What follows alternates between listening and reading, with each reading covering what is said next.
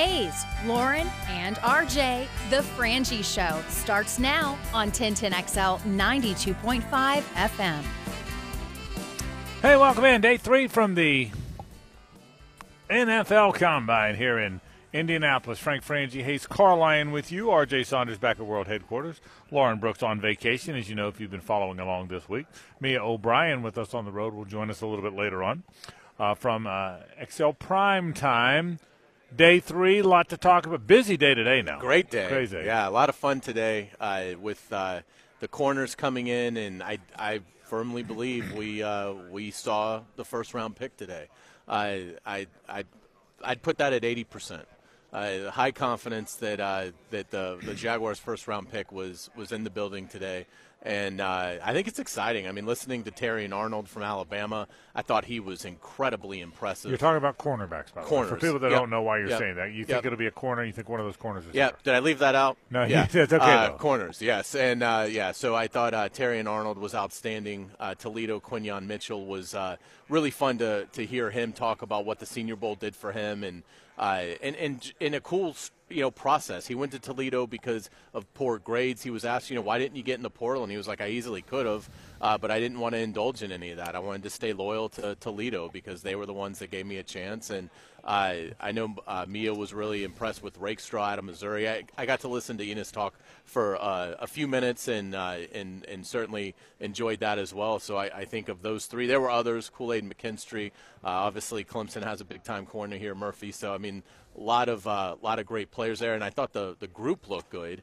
And then you had Brock Bowers earlier today as well as the tight ends came in. So a lot of fun today, and I think it's if you're looking for a corner in this draft, particularly at 17, I think you're going to really like the value that's there. Yeah, the conventional thinking is, and this is gleaned from everything we thought beforehand, visiting with Trent Baalke and Doug Peterson here, that and look, you want to improve every area.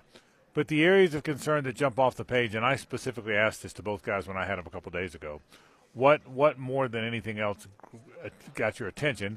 It's both lines of scrimmage, the interior of it, and cornerback. I mean, no one's going to say that's what we're doing, but number one, that's what a lot of teams do. And so cornerbacks were here today. If they're able to address the lines of scrimmage, and look, the offensive line of scrimmage might be just not cutting Cam Robinson, re-upping Ezra Cleveland, who you have to get something done with. You could play Walker Little at right guard, and you're off and running. So you may not require a lot of new people. Then you bring in competition at center and whatnot. So we'll see what winds up happening. But the cornerbacks are here. That's kind of your point. The cornerbacks were here. A lot to do today on the program. Let me kind of give you the lay of the land. We are going to be loaded today now. In just a few minutes, our friend Kevin Kaplan. You hear from him on a regular basis. He is the team surgeon. He has been here doing evaluating players. 83 of them today, by the way. He had 83, wow. 74, I think, yesterday. 83 today. So he'll tell us. I love it when he kind of goes through the process, what it really is like, who you really talk to, what kind of guys you talk to. So that comes up on the program today. Mia had some good interviews. She caught up with Chris Sims, a good one-on-one with Chris Sims from NBC Sports, and Rick Spielman now works for CBS Sports. .com, a name that a lot of people thought might be winding up in Jacksonville at some point. So never happened, but he's now a football analyst. So Mia with Chris Sims later on, Mia with Rick Spielman later on.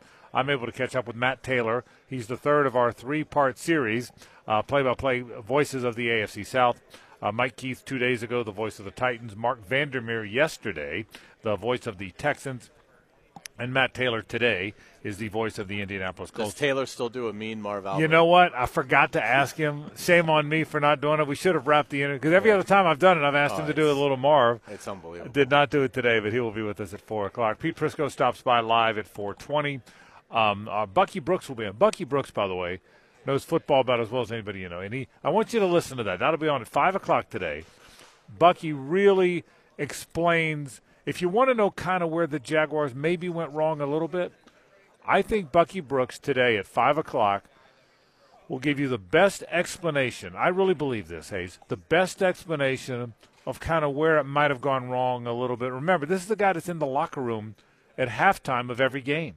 This is a guy that hears Doug talk to the players, hears the players respond, looks in their eyes. This is a guy who's a former player, former scout, that's able to look in their eyes as they're running out of the locker room for halftime or even before and he's got some real interesting takes. So I want you to listen. Bucky Brooks today. Yeah, Bucky will be on at 5 o'clock today. So really, if you want to kind of look back at last year's Jaguar season, where you go forward, really good takes. Denny Thompson, our buddy who's here with some of his quarterback guys, he'll be here at 5:20 today. So we're loaded, man. Bucky Brooks, Denny Thompson, Pete Prisco, Rick Spielman, Chris Sims, Matt Taylor, Kevin Kaplan. That's all on today's program. So they're all better than you and me, okay? We're at the back of the bus on that group. So, but it really is a good group. So we're excited about. We are loaded up almost every segment with an important guest here, and that's why we come to the NFL Combine. So we are happy to be here at the Combine. All right, other things that are of news today that we'll get to at some point, all NFL related. Did you see the reports now that are coming out that the NFL might now go to the XFL, USFL kickoff plan? They should go to it. They should go to it. Yeah. And for people that didn't watch it, I'm going to try and tell me if I'm explaining it incorrectly. But essentially, there's two components to it. The one is to cut down on the collisions. Correct. Which means players are going to – you can't move until the ball's caught. Mm-hmm. And when the ball's caught, players are about 5 yards away from each other. Rather than the running start where they're 30 or 40 yards away from each other, they collide. So the blockers and the tacklers, all 21 players, including the kicker, there's presumably 21 players blocking or tackling, and one guy with the ball. And so the blockers and tacklers are 5 yards away from each other. Well, that's going to make it harder to cover. It's also going to make fewer collisions. And if they adopt this, and if they do it the way the USFL and the XFL did it, a touchback comes out to the 35, not the 25, the 35. So it encourages you not to kick the ball into the end zone. Here's why it's such a good rule. It's a wasted play now. Right. I mean, every kickoff's a touchback. Every kickoff in the Super Bowl was a touchback. Yeah. All 13. Yeah, so it's a wasted play. It's a wasted play. There's no point having a play. The reason they moved the extra point from the 3-yard line to the 15-yard line and made it a 33-yard kick, not a 20-yard kick, is it's still kind of a wasted play, but it's less of a wasted play. So I think that, and let me tell you this too, if that happens, that's advantage Jaguars, because I'll put Jamal Agnew up against most of the return guys. If he gets a chance, if Jamal Agnew gets to play with this rule, I think that's a big advantage for the local team. Yeah, his re-signing him, which I think is already an important. Well, we don't talk about Agnew a lot in terms of impending free agency, but absolutely. I mean, I think he's important to re-sign, but certainly if the kickoff is going to get changed, because we know what he can do is a punt returner, and now if the kickoff is going to be more in play, I'd be surprised if it's implemented, because it just seems like the wheels just they're just very slow with the competition committee. So I'll be surprised if it's implemented this year, but I love the fact that they're talking about it, and I'll commend them for, obviously it came from a different league, of more of a minor league, but it's a good idea. Yes. And, I commend them for saying, look, we're not going to let our arrogance get in the way of this. This is a good idea. It would help our game. It would make it a more exciting play. And it brings a lot of strategy into that play. So I think the special teams coordinators are very excited about it. So I hope the owners will vote it through. I'd love for it to be implemented this season, but certainly in the near future, if not. It looks like there's a chance for this year. And if it does, and again, it takes 24 votes to change the rule. That's a 75%, obviously. But again, the rumor around the combine is that it's got a real chance to get through. So we'll see if that happens. The other thing that looks like is going to happen, it's in the college realm, Hayes, but there's now more traction than ever after these 2 years of 12-team playoffs going to 14. Yeah, and it looks like that might happen. Well, and that's fine, but why is the SEC and Big Ten? What got reported yesterday was, well, the SEC and Big Ten will get 3 automatics. Correct. But in exchange, they'll give the ACC and the Big 12 2 automatics. That's what's why on would the you table. do that? Right. I mean, that doesn't make any sense for the SEC or Big Ten. You're always going to have 3. Always. So why would you concede to letting the ACC and Big 12 automatically have 2? There's years where they may not have to. I think I 100% agree with you, and I think that's why it's going to go through, because these smaller conferences, I say smaller, conferences other than the Big Ten and the SEC, that's a win for them. Now, here's the interesting part. This would be the first time that the ACC and Big 12 acknowledge that they're the inferior conferences. We've all known it. They know it. Right. All the conferences know it, but they have never allowed it before. Right. This will be the first time that and I would make this argument. Forget money for a second. I would think in some recent years, the ACC could make an argument that there's not that big a gap between the Big Ten and the ACC in terms of football powers. Now, it doesn't matter. They make way more money. They've got way better deals. They've got way bigger schools, so it's going to go through. But I think if I'm the ACC, I'm thinking, okay, they got Ohio State and Michigan. Ohio State's been a dominant team. Michigan only of late has been that, and nobody else in that league's dominant. Penn State's good. Michigan State's good, but no one else is dominant in that league. So, and I can say, look, we have Clemson and FSU who've been dominant too. You could almost say in the last 25 years, Clemson and FSU have been every bit as good as Ohio State, Michigan, can't you? Yeah, absolutely. And then after that, they're all kind of the Big Ten's a little better, but it's close. Yeah, I would agree. It's what you said. It's more the marquee. It's more the TV power. That's right. That separates it. I mean, I think the Big Ten is better, but I don't think to your point, I don't think it's eons better in terms of its depth than the ACC. But I'll be intrigued to see where this goes. Now, there are if they do this automatic bids thing where it's 3 for the Big Ten, 3 for the SEC, 2 for the ACC, and 2 for the Big 12, and one for the Group of Five. That's 11 of the 14. Then it leaves you with 3 at-larges. Now, I have to think the SEC and Big Ten are almost going to be assured of getting 2 of those 3 at-larges, if not all 3. Yeah. But still, I wouldn't do this if I was the SEC and Big Ten, because I think you're going to get a minimum of 3 every year. And why wouldn't you do this, Hayes? If you're going to guarantee 3-3-2-2-1, well, then go to 16. Now you got 5 at-larges, which would make sense for me. Then you got 5. So we'll talk more about that. But the news of the day, the kickoff in the NFL, the expansion of the college football playoff, something like. We're live in Indianapolis. Glad you're with us. Let's take a break. When we come back, our buddy Kevin Kaplan, the Jaguar team doctor's here. He'll tell you, does he look tired? He looks worn out to me. He never looks tired. No, he looks tired to me. You say he does. I think he does. He could look at another 300 He had 83 guys today, okay? Yeah. So that means he touched 166 knees, okay? You have 166 knees, you're worn out. Kevin Kaplan joins us after this on 1010XL and 92.5 FM. The Frangie Show, live from the Hastings Injury Law Firm Studios on 1010XL. Hit back with Hastings. 1010XL takes you to the NFL Scouting Combine. Hodges Mazda presents The Frangie Show, live from Indy. Brought to you by Window World of Northeast Florida. It's an Old Rock Thursday. Music the way it should be, or at least used to be, on The Frangie Show. There's a federal law. And if you know the law, glad we're not going to jail. You know the laws of the land. If you come to Indianapolis, you've got to play Mellencamp on Old Rock Thursday. So that's the law.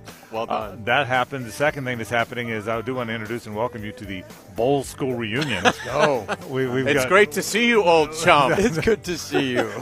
We're gonna go yachting right after this. Wow. We're gonna head down there. So our friend Kevin Kaplan, how you doing, buddy? Doing great. I get to be on Old Rock Thursday. How about that? See, that's a good day there. It's a great day. Usually I just listen to it on the way home. And now you get it. Now you're part of it. It's unbelievable. That's kind of been like a bucket lister for you. It is. We have Kevin on every time we come to the Combine because I'm fascinated when you tell what you guys do.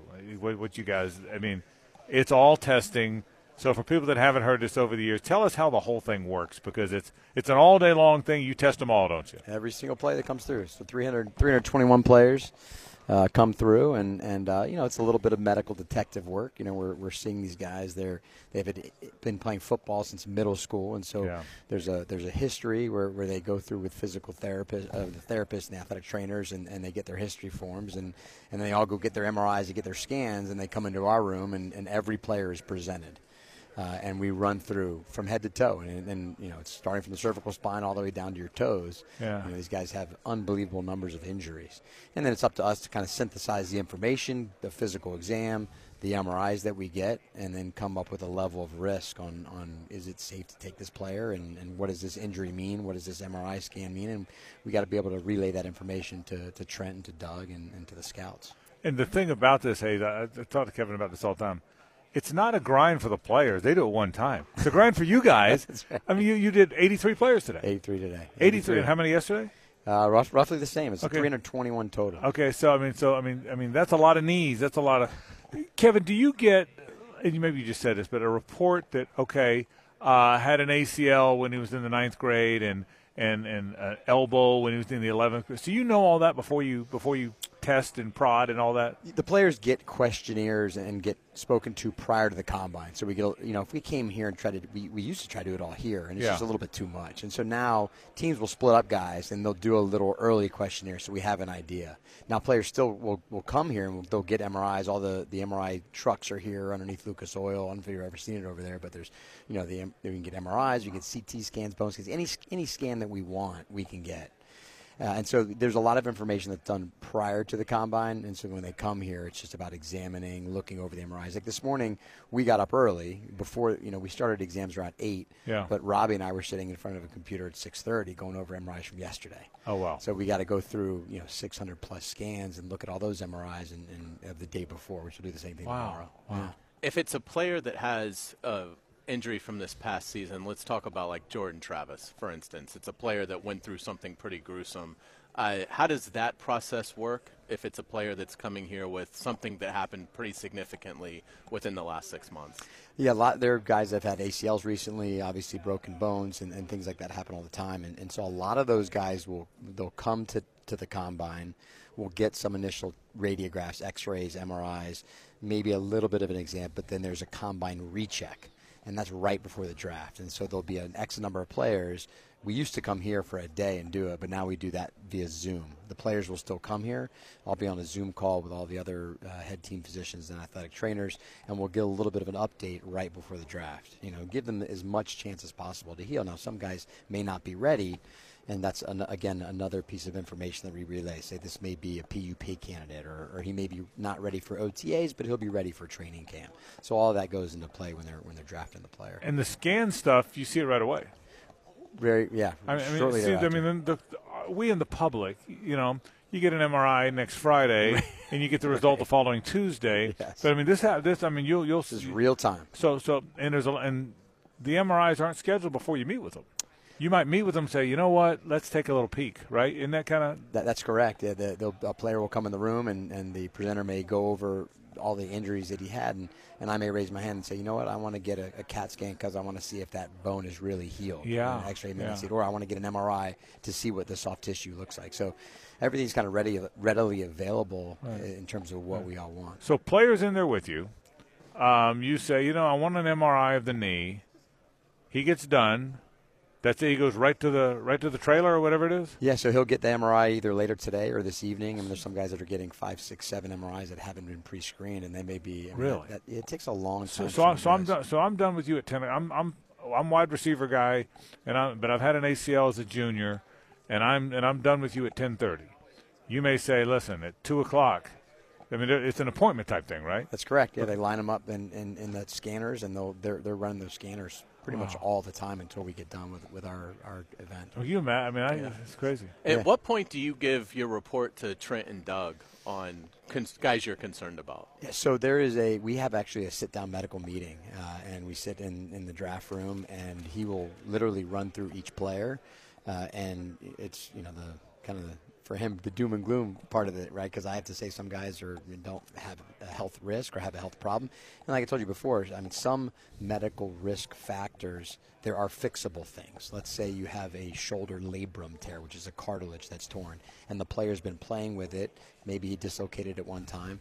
That's a medical risk, but certainly it's a medical risk that you can fix. Now, there are other medical risks, things like arthritis, cartilage loss, wear down. Those may not be fixable. And so that's a different level of risk. It's can this player make it, and can he make it in his first contract? Can he then make it to a second contract? So we sit down, and he will literally run through every player, and I have my dictation. So during today, for instance, I dictated on and typed on every player that we saw, because obviously I'm not going to remember every player, but I have everything at my disposal when we have that medical meeting right a week or two before the draft. Kevin Kaplan with us, the Jaguar team doctor. They go crazy. Now, who you paired with? What teams? So it's always the same. Where Jets? It's us, the Jets, the Titans, the Chargers, and the Bengals. Okay, and it's always that way. Always that way. So they're your buddies. Yeah, every you kind of know those it's guys. been 15 years. I guess you don't count. Of the same group. Same group of guys. Yeah, I mean the doctors have changed. The Chargers doctors changed because when they went from San Diego to LA. Right, but the same team. Same teams. Yeah. Kevin, how often has, or at all, have the Jaguars been honed in on a guy, and you've had to back him off? Is that happening? Like we were going to take a guy. You don't know that because you don't know where you're going to show in the draft. I know that, but right. But you certainly know who they certainly know who they like. We like the guy, and you've had to back him off a guy because you saw something that nobody knew existed. Yeah, that happens in that meeting where they may be interested in a player, and, right. and we lay out there here are the medical risks, and that may change the way he thinks about that player. I mean, medical is part of it. Obviously, I'm not part of the skills and the quality of play. That's outside of my pay grade, but I do say, hey, this is a medical risk because of this. And so, I think it can certainly change things on any game. I mean, look at, the famous example for us was Miles back in the day, Miles Jack. Right. That was a big medical risk, and we ended up kind of going that way. But certainly that could change the whole dynamic of what we're trying to do. So would you tell, if I remember right, the Miles Jack thing was his knee was fine, but it might not be fine in a few years. I'm oversimplifying it, but it was something like that. He came out with some issues in his knees and that all teams were concerned about. And you told your boss. Yep. At the time. It was Dave at the time. Yep, you told Dave, listen, just so you know, this is blah blah blah. Correct. But it took the chance, and it was a good risk. You still play it. The second day, right? And I remember, what's the risk now? Medical risk. I said, well, it's the same as day one for me. I mean, what do you mean? Right. That's a good, but that's a good example. Right. That listen. So let me ask you. Now that it's over, I wouldn't have asked you at the time. I never asked you about current stuff because I don't want to put you in that position. But now it's over. Did you think it was a mistake taking him? Absolutely not. You didn't. You thought it was okay. Yeah, we knew I'm talking about from a medical standpoint. From medical standpoint, but we knew the risk. Okay. There's a difference between, to me, a cardiac risk, a heart problem. Yeah, I hear you. That's life and death. I hear you. And then there's cartilage issues that a guy's been playing with. Yeah, and there's so much that goes into it. Where is that cartilage issue? Where is this? How does that fit into his knee? And so there's so much that you can kind of tease out. Yeah. So, was I confident he could make it through a contract? Yeah. I was. And then after that, it was kind of icing on the cake. And he's just, he's a tough player. He plays. Has there been a time where you warned him and they took a guy anyway? You thought, oh, shouldn't have done that? It's been 15 years worth. I mean, has that ever happened? I guess that we've had some players where there was a risk or there was a concern. No, it's never been to the point where it was like not that you thought it'd be a disaster. You right. just I don't know if I'd. Yeah. Yeah, I mean the like medical grade 5. We grade them. Right? Okay. And so I've never put someone at such a high risk and they took that player. What's the worst? What's the worst grade? A fail. A grade 5. Fail. Okay, so there's 5 levels. Yeah, so for us. So every team's different. Okay, so you've never said put a grade 5 on somebody, they took them anyway. Right. No. Okay. And it's rare for an orthopedic 5. I mean, that literally means you can't play. You're really messed up. Yeah, those are more. How about 4s? Have they taken any 4s? Absolutely. Okay, they take some 4s. Absolutely, yeah. I mean, this stuff's fascinating to me. Absolutely, and again, if I'm putting you on the spot, I apologize. I don't remember if James Robinson was a combine invite. He was undrafted, so I don't know that he was here. But he had obviously knee issues, and it seems like that's really hurt his career. What was it like, kind of with James on the Jaguars, and what did he have to kind of deal with? Yeah, the undrafted guys are different than the guys that are in the combine because that kind of information we try to gather from history, from reports, and try to give them our best guesstimate of is there a problem, because we're not getting the scans, we're not getting the exams, and that's why the combine started to begin with. Is we had no idea how these guys medically, were doing. But he did great. With his knees, the way they were, a little bit beat up, a little bit of cartilage wear, but he never was really an issue while he was with us. Obviously, then he tore his Achilles, and that was a totally different story. But he did great. No issues there. But there were some chronic knee things with him. I was told after the fact. Correct. Not by you, but just with others that there were some chronic knee things that were always that started hampering him. And he's talented, but it almost seems like every stop he goes, it's like just for a couple months, and then maybe they realize how tough it is for him to be but it's available. But it's knee stuff with him. It's not that we have from the Achilles, right? No, the Achilles did great. Yeah. I haven't really seen a medical report on him in a while, to be honest with you. But, I mean, it was one of those things that was hindering him when he was playing with us, you know? I mean, honestly, it doesn't really seem like there's that many players in the league, and correct me if I'm wrong, that, like, have to you don't hear a lot about exceptional player had to retire at 25 because of a health issue. Right. It would have to be something major like a heart issue or a heart problem. A lot of these things, whether it's cartilage, wear and tear type problems, you can manage those types of issues. And then you get the labrum tears, the cartilage tears, and the ACL tears, and those things that we can fix, make right, get them back to where they were anatomically and get them back on the field. So to your point, I think some of those things we just have to learn how to manage, and I think we're getting better at it. I think our technology is getting better. I think, biologic injections and platelets and PRPs and things like that are ways that we're trying to manage. It's not the old days of here, take some Tylenol and give a cortisone injection. That really has fallen by the wayside with And that's good. It is, Yeah. and even in our training facility, Yeah. the way we treat our athletes and the rehab type things that they have now. Ultra G treadmills and underwater treadmills and BFR, which is blood flow restriction therapy, to get them off their legs but still build their muscles. We have a lot better ways to keep them healthy. Kevin, what's the most drastic surgery, Jaguar surgery you do? Marquise Lee? Is that number? Was that first? I think that would be one, just because of the severity of how many ligaments he injured. It was 3, wasn't it? Yep. It was. Yes, It was. I remember you and I In talked a about preseason game, Yeah, too.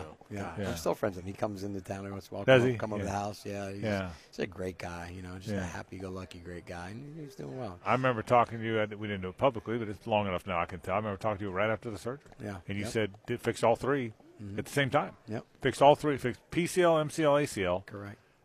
That's got to be way unusual, right? It is. I mean, and we've seen some guys come through here and that have these injuries and high-impact injuries. And, I mean, those are tough injuries. But, again, I think the way that we fix these things now and the technology has certainly improved. I mean, back, 30, 40 years ago, you have an ACL injury, and you're looking at a kiss of death. Yeah, that's right. Yeah. And now we have these multiple ligament injuries, and we can get these guys back on the field. It's pretty neat. It's amazing to see that. It is. I'm glad you brought up 35 years ago. If Bo Jackson suffered his injury today, would it end his career, in your opinion? Interesting question. I think that injury, the way it happened, he injured some blood vessels in his hip, from what I recall, because of that dislocation. I think that's right. And, you get something called avascular necrosis where the bone can die from that. But whether or not we could have gotten around that or done a decompression or something, who knows? That was a little bit different of an animal than just a ligament reconstruction. That was a bad one. I remember that. Who's the Dallas linebacker from Notre Dame? Drawing a blank. Jalen Smith. Jalen Smith. That suffered the injury in the Fiesta Bowl. Had drop foot. The drop foot. He came back. Yes, he but did. There was a lot of doubt about him, right? Well, a lot of doubt about him just because he couldn't move his foot. What is drop foot? Tell people what that is. Drop foot is, when you have a significant enough injury in the knee, if your knee almost dislocates, there's a nerve that runs around the lateral side of your leg called the peroneal nerve, and that's what allows you to bring your foot up. Okay. And if you stretch that nerve, you can get what's called a foot drop. That nerve just either stretches too far and the electrical signal then is not there. And so he came in with a drop foot, unable to lift his foot up. And the surgery obviously decompressed the nerve, did the reconstruction. He got some of his power back in that foot, but that was the big question mark. He's out. Is he out of the league now? Yeah, I think he might be now, but he at least got. He got to play. He probably got some money. Yeah. The I got one non-football question in a minute, but I want to say one thing. Where are you on? Are we doing enough with CTE? Are you comfortable now? I think we are. I think we're still learning. There were some talks last night at our big medical meeting. There were. We do our case presentations, and they're looking at different things that happen to the brain now on more of a microscopic level, so to speak. Looking at biomarkers. Are there ways for us to test the blood if you're ready to go back? Are there other things we can use? There are instrumented mouthpieces that they're looking at that measure G-forces. And they're trying to see if the amount of G-forces you can then translate into how much energy goes into each hit, and does that help us decide whether or not someone should be evaluated. They're doing that with rugby. And so I think we're continuing to improve. I think we caught it at a point where we know that we should get these guys out of the game and let their brains rest. And now I think we're kind of going further and looking at biomarkers and blood work and ways that we can measure these forces at a higher level. If you had to predict in 10 years when we're talking about this, is there a medical breakthrough and advancement that we could see in the next 10 years that has you excited about, or something that you see an acceleration in treatment occurring? I think it's the biologics, being able to use stem cells, platelet-rich plasma, the things that we can enhance our repairs. It's not all just hammers and nails and screws to do an ACL. It's, can you biologically make this stronger? Can you make it heal quicker? And cartilage work in general. I mean, if we have a way to really deal with these cartilage injuries that we see, could we prolong the longevity of guys' careers that before, if they lose a piece of cartilage, we used to do something called a microfracture, and that's kind of gone by the wayside because it really didn't work. Oh, wow. And so now we're looking at, can we put a piece of cartilage in? Can we suture it in? Can we implant it in? So the biologic era, to me, is the most exciting part of this new frontier of orthopedics. Does the tightrope ankle, do you like that? Does that bother you at all, or is tightrope ankle, that's perfectly fine? I think tightropes are great. Instead of the screws that we used to put across it would break, the tightrope gives a little bit of play, but it allows those two bones the ligaments between those two bones to heal. So I think it's a great surgery. Are the Jags healthy? I don't ask you that right at the time, but it's been long enough now. Christian Kirk, I've seen him. He looks like he's good. Great, yeah. Everybody good? Yeah, we had a little bit of a rough patch there, at the end, but guys are coming back, rehabbing and getting strong, and knock on wood. Hopefully this year we'll kind of put it all together from an injury standpoint. All right. Well, my one non-football question, the same one I ask every time, because it's my biggest pet peeve. I get one pet peeve with sports. I do, but I'm serious. It's a very serious pet peeve. If every pitcher that throws 1,000 miles an hour keeps getting Tommy John, we're doing something wrong. You can't, Kevin. You can't have a paradigm where you expect to get injured, right? I mean, am I off the mark on that? No. It's just my biggest pet peeve is. Kid comes out of high school. You wait for the time. I mean, it's a major surgery. It is, and we just wait for it to happen. But the number, if you look in the Major League Baseball, how many pitchers, Major League Baseball come back from it, but have had it? Oh, I know. They've all had it. The hard throwers have all had it. Because you know why? That is an abnormal motion. That motion is abnormal, and the actual torque on that ligament with every pitch has the ability to tear. Everyone. I mean, the ligament's about this big. That's an inch, about an inch. It's right? funny whenever I do that surgery, and I finish the surgery, and I was like, and I look at the reconstruction. I'm like, it's amazing to me how important this little strip of a ligament is for pitchers. But I always say this, and I mean, if we have an injury that is going to happen.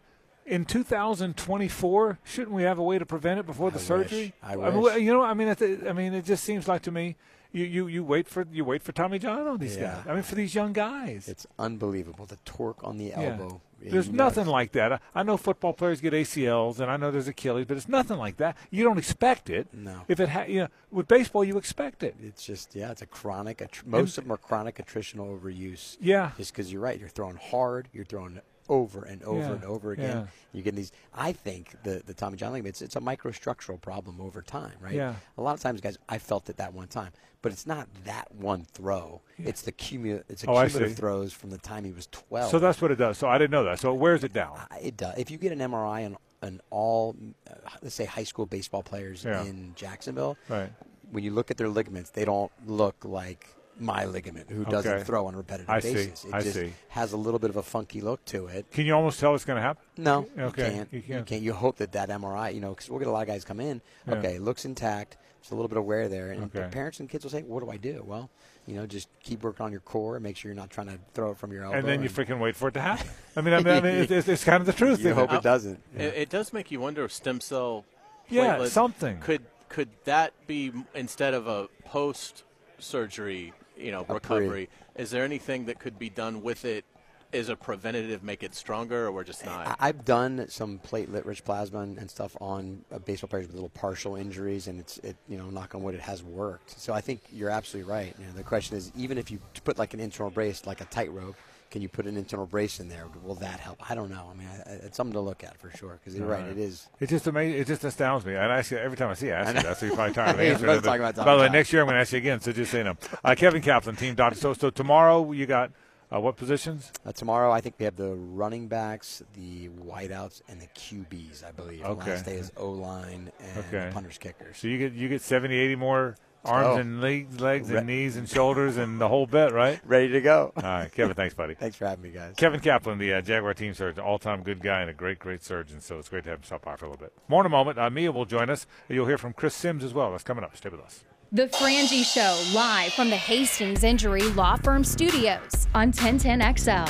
Hit back with Hastings. Live from Indy, Hodges Mazda presents The Frangie Show at the Combine. Brought to you by Window World of Northeast Florida on 1010XL.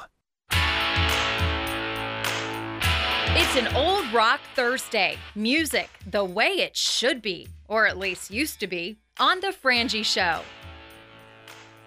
Don't blame me. It's the law. You got to follow the law, don't you? Yeah. Law of the land. I was worried because I don't want to be in jail in Indianapolis. No, I mean, you broke the law. I'll never get out. If you come, listen, there's a law.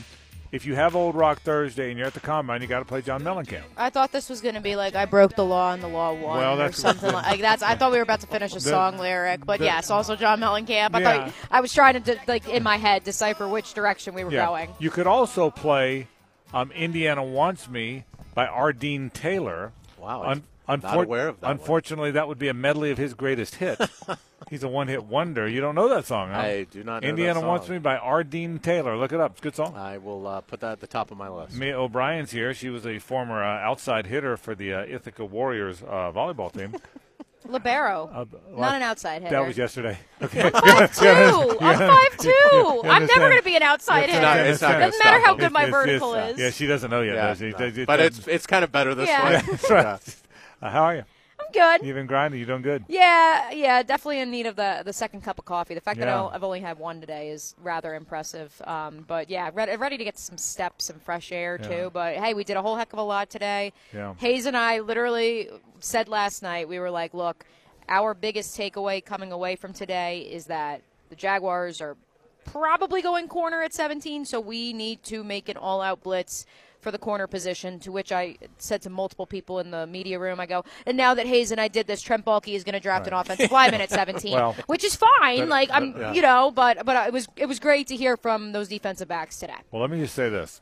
If those defensive backs can play press coverage as well as you and Hayes played press coverage on them, because I was over there, Hayes and Mia were locked in on the cornerbacks over there. It was a fun, and I don't even care if they take a corner. Yeah. Like, I'm fine if they don't take a corner. Because I honestly think it's a pretty deep class, too, and we had some good conversations with some of the later guys, too. Yeah, I'm not rooting for that. No. I just think that when you look at where it's going to fall, I got to think at 17, isn't there going to be 2 or 3 or 4 guys that are prime candidates to go there? I think a lot of it, I was talking to a couple people last night about this. Like, I think, and I've been saying it, but it's becoming more of a reality. I don't think there are going to be a lot of teams to reach for Bo Nix and Michael Penix Jr. At least not as many as we previously thought. I think that you will see the quarterbacks go 1, 2, 3. I think J.J. McCarthy obviously can help himself this week. If there is a team, i.e. the Atlanta Falcons, that say, you know what, we're picking at 8, but we need a quarterback, okay. They trade up to 5. I'm sure Jim Harbaugh wants to acquire more picks knowing the cap situation they're facing. And then you only have 4 quarterbacks off the board. And so how does that affect all those other positions in the logjam? Speaking of quarterbacks, Chris Sims is an evaluator of them. Give us a quick snippet before we get to your interview. You talked to Chris Sims earlier today. Yeah, was standing on the media floor with one of our good buddies, Richard Johnson of Sports Illustrated, and, of course, a noted Jaguar fan from the Gainesville area. And I said, hey, looks like Sims is doing availability. If I go talk to him as a Jags fan, would you be interested? And he goes, what are you going to ask him? I'm like, oh, probably about 17. And he goes, no, ask him about 16, as in Trevor Lawrence. And I said, no problem. So without further ado, that's where we begin. Here's my interview with NBC's Chris Sims. Please be joined with Chris Sims. Chris, I know you obviously are pretty familiar with a lot of the quarterbacks in the National Football League. You've said some things on the Trevor Lawrence front as he prepares to enter year 4 of that rookie deal. What are your expectations for Trevor coming off of last season? Well, my expectations are a better year, right? Trevor Lawrence is superstar talent. I mean, we saw that at the end of the 2022 season, right? Halfway through the year, he started playing at a level where I went, watch out. I mean, it's game-changing throws. For his size and his athleticism is astounding when you see it in person, right? He was clutch in big moments at the end of the game. He was bringing them back. Last year, listen, they hit a little bit of a lull, whether it was drops, you guys couldn't run the ball, that was an issue, right? He was probably arguably the most banged-up quarterback in football, right? I think he'd be the first to tell you that wasn't his best year. Made some bad decisions and turnovers in some big moments, right? But, man, I'd be shocked if Trevor Lawrence doesn't bounce back in a big way. Being around the guy enough now, right, and I've been around him a few times, he's got the mental fortitude and the leadership and the right attitude where I just go, he ain't buckling. He's not going to, buckle under the pressure and whittle away here. I see greatness in Trevor Lawrence. And then with a coach who I think sees the same thing. I'd be shocked if he didn't, who I know can bring it out of him. So I think you have a big bounce back year with Trevor. What was the biggest problem with the offense? Where do the Jaguars need to go? Yeah, I think I think the run game was really the biggest issue. Your offensive line wasn't the same as the year before. And the fact that, there was never anything you could rely on with Travis Etienne on a consistent basis running the football. I think, one, of course, that hurts. It hurts now the ability to slow down the defensive line in the pass rush.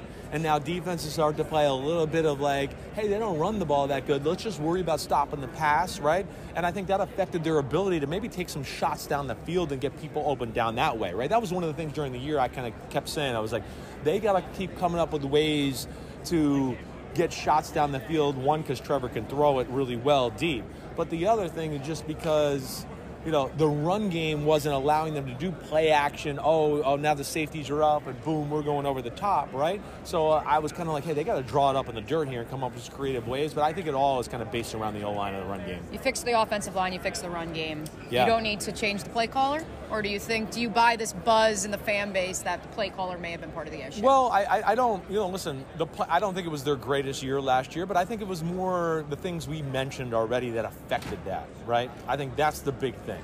And, I've always liked, Press Taylor, Doug Peterson's offense. If I was going to say one thing that I'd go, hey, I'd like to see more of, it kind of is along the same lines of what I just said, right?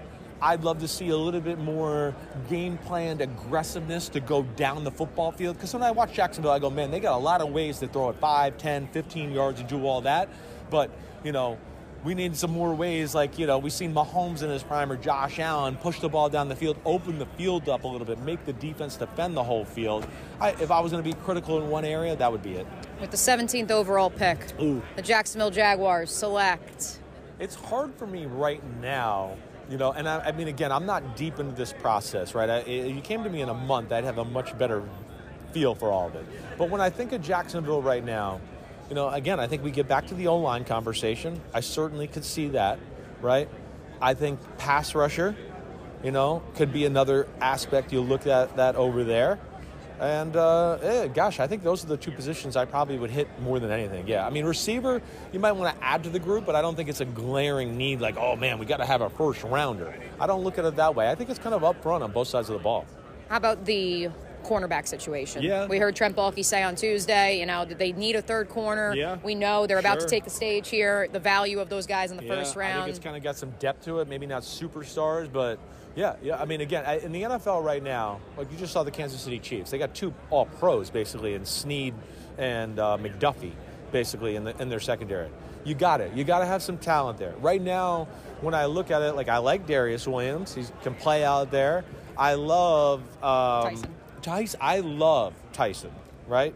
Love him. To me, he's special. And when he's healthy, he's one of the few guys in football I go, ooh, Tyson Campbell on an island can cover anybody, right?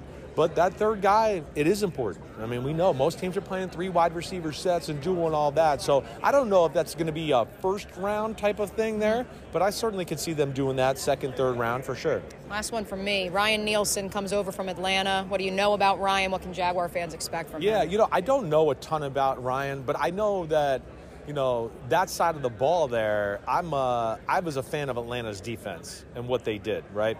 I think they're creative, they're game plan specific, right? There's thinking outside the box where I'd turn on the film, and I think that's where, you know, it's very important to be able to think outside the box and have some versatility in your attack. The quarterbacks are too good now to be going like, oh, we're going to play this and just be really good at it. You're going to get torn apart if you do that. So that's where I think I like Ryan Nielsen. When I would turn on Falcons film, I'd go, damn, this is totally different than how they played last week, and I think that's going to be cool. Yeah. Chris, thanks so much.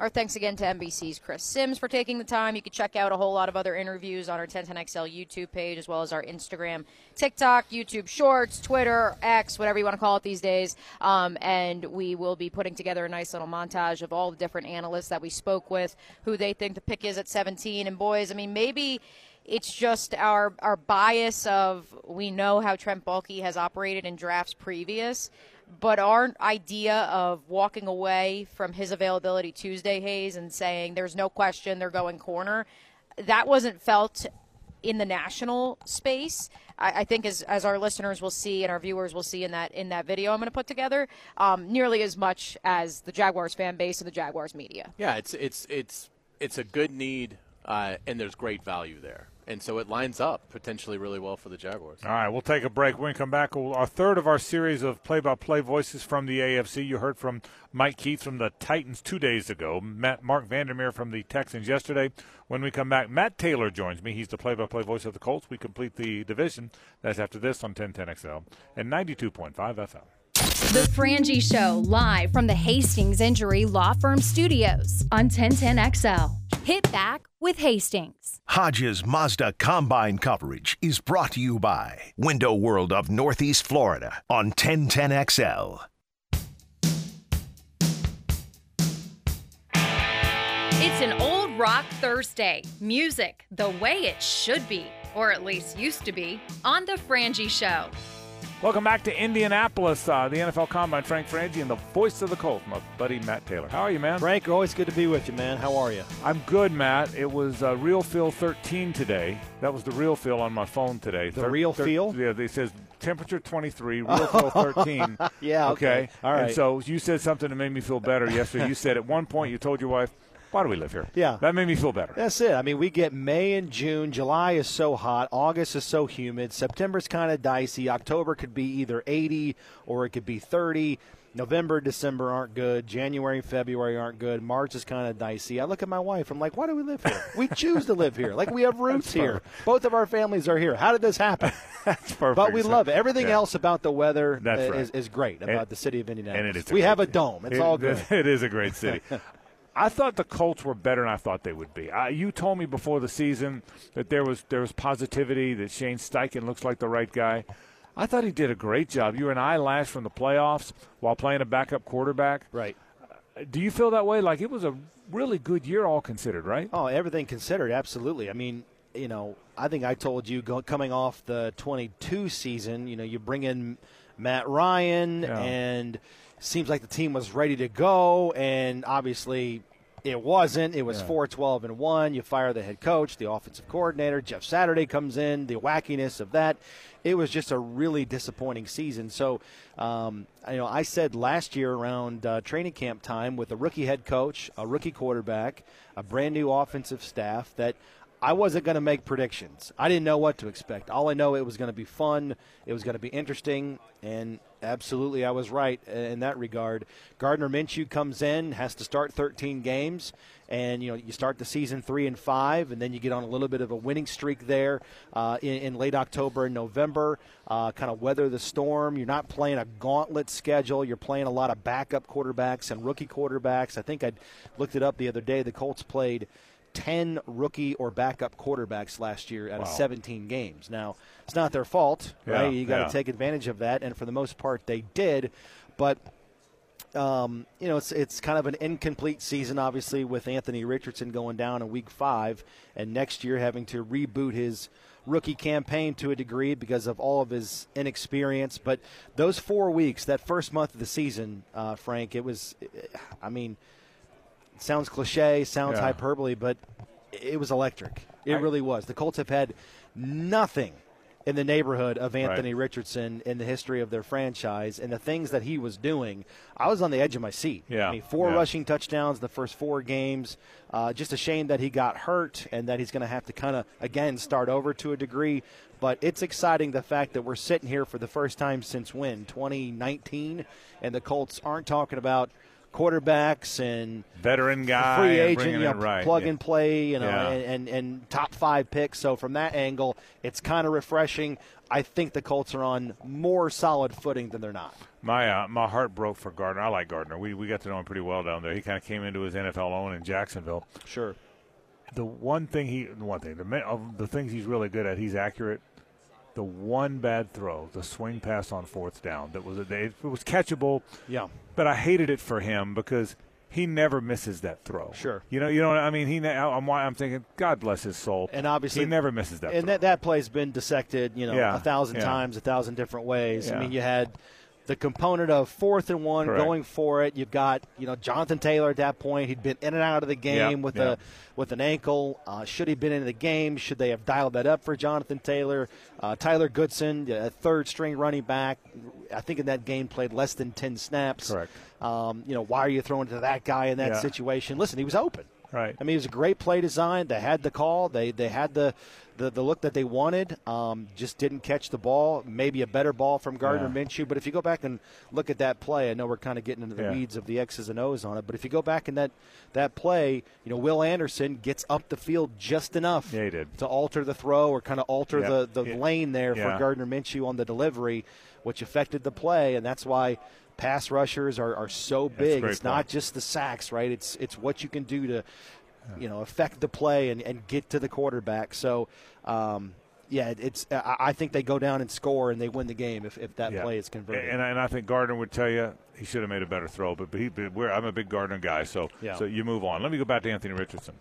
I think he's a marvelous talent. I also think he's a great kid. Mm-hmm. I know his quarterback trainer is in Jacksonville, so Anthony's in Jacksonville. Now, Anthony spends as much time in Jacksonville as he does anywhere else because he trains with more time than you do. Yes, he does. He's a great kid, and I agree with you. He's an enormous talent. I do wonder. I think it's a fair question. He's got to stay on the field. He was hurt a lot at Florida, and it was because he's so muscular and run. I think sometimes, Matt, tell me if you agree with this. You got to learn to protect yourself a little bit. No doubt. And I think, isn't that the biggest question moving forward with Anthony Richardson? Yeah, it's not if he translates to this level or if he can play or if he can handle the mental components of it, because I think I was telling you earlier in the week, you go back to him coming out of the draft in the spring and in training camp, rarely did he go to the wrong place with the football. And he was way more accurate and way more poised throwing the ball than I thought he would be coming out of college, to your point, with only those 13 starts at Florida. But the thing is, and I think he learned a valuable lesson, he's 21 years old. There's a lot of responsibility thrusted upon his shoulders in terms of the face of the franchise, the guy that's going to be marketed outside of the building, out off the field, so to speak. I think he learned a valuable lesson in terms of how important he is to the success of this team. The Colts are going to go only as far as Anthony Richardson will take them. And I think he learned that, hey, there's a time and place for me to kind of play all out, if that's a good way to put it. And I don't want to diminish. I mean, he plays, full effort all the time. But, there was a play in week 2 when he's scoring a touchdown on a quarterback draw, and kind of slows up a little bit right when he crosses the goal line, takes an unnecessary hit. He's out the next game with a concussion, right? So I think the Colts are going to be a little bit more precise about when they run him, the types of situations during the game they're going to run him, where on the field they're going to use those design runs, because they don't want to take anything away from his skill set. That's why you drafted him, right? If you want him to play like Tom Brady, they should have just drafted some guy in the 6th round, right? Drop guy, yeah. So you love his explosivity, the way that he plays. I'm just really excited about pairing him up with Jonathan Taylor in the backfield and what that can do to stress defenses. It'll lighten the box significantly. It'll really help if the Colts have somebody that they can bring in to win on the outside, to supplement what they have in the passing game with Michael Pittman Jr. But, yeah, your best ability is availability, and I think Anthony Richardson learned that the hard way this year. At the end of the season, he talked about he wasn't being cocky or brash. He's saying, like, if I'm healthy, I think we're in the playoffs. I think we win the division. Now, who knows? C.J. Stroud's really, really good. Jacksonville's on the come again. I think they're going to reboot. This division's going to be really, really competitive, and there's a lot of parity in the South now going forward. But Anthony Richardson, I think, is ahead of schedule. But, again, there's going to be some trials and tribulations and just some experiences that he sees next year that he didn't see last year. Matt, what are the needs? Is Pittman on the team? How do you feel good about that? And where are the offensively and defensively, where are the key needs? Yeah, Michael Pittman Jr. I think is going to be on the team. I mean, Chris Ballard here at the Combine yesterday, the GM of the Colts, talked about one way or another we're going to get it done, whether that's a contract extension or the franchise tag, which they've got a little bit of ways to go in terms of the tag window until next week. But he said come September, Michael Pittman Jr. is going to be on this team, which I think is important because there's this debate around here, what's Michael Pittman Jr. worth? Who is he? Is he a number one wide receiver? I don't know. I don't know what that means. All I know is Michael Pittman Jr. is damn good, and he's been the best player on offense this team has had consistently the last 3 years. He's led them in both catches and receiving yards 3 years running. He's not a deep threat. I think that kind of points to how the Colts have played. He's played with 7 different quarterbacks. Right. I mean, my God. And he's still been consistent, and he's still been productive. He's got 2 1,000-yard seasons. He's kind of like a glorified tight end, and I mean that very complimentary, right? He's between the numbers. He's around 10.5 yards per catch. Doesn't mean he can't win on the outside. Doesn't mean he can't go deep. Doesn't mean he doesn't have speed. But the way the Colts have been forced to play offensively the last couple of years because of quarterbacks is a lot of RPOs, a lot of over-the-middle stuff, a lot of third-down catches, high-leverage situations. He's your go-to guy. He completely buys in terms of the physicality they want on offense. He's a willing blocker in the running game. He's just everything you want out of a wide receiver. But in terms of needs, again, you want to complement him on the outside. The Colts last year, Frank, I don't have to tell you, you saw it in that Jacksonville game, the second game in Week 6 when Gardner Minshew started. Sometimes the Colts were guilty of being forced to play like in a 15, 20-yard field. You're right. A lot of RPO stuff, quick rhythm. That's who Gardner Minshew is. I don't have to tell you that. But they need to win outside the numbers and win downfield more often, and I think playmakers in the draft and in free agency got to be paramount. You need more explosive plays on offense. I think inevitably Anthony Richardson will help that, playing a full 17-game schedule, hopefully, knock on wood. But you got to be more explosive on offense, and you have to limit the big plays that were consistently allowed on defense, too. It's funny you said about Pittman and playing in a 10 to 15-yard area. I think the league – you know what Houston did?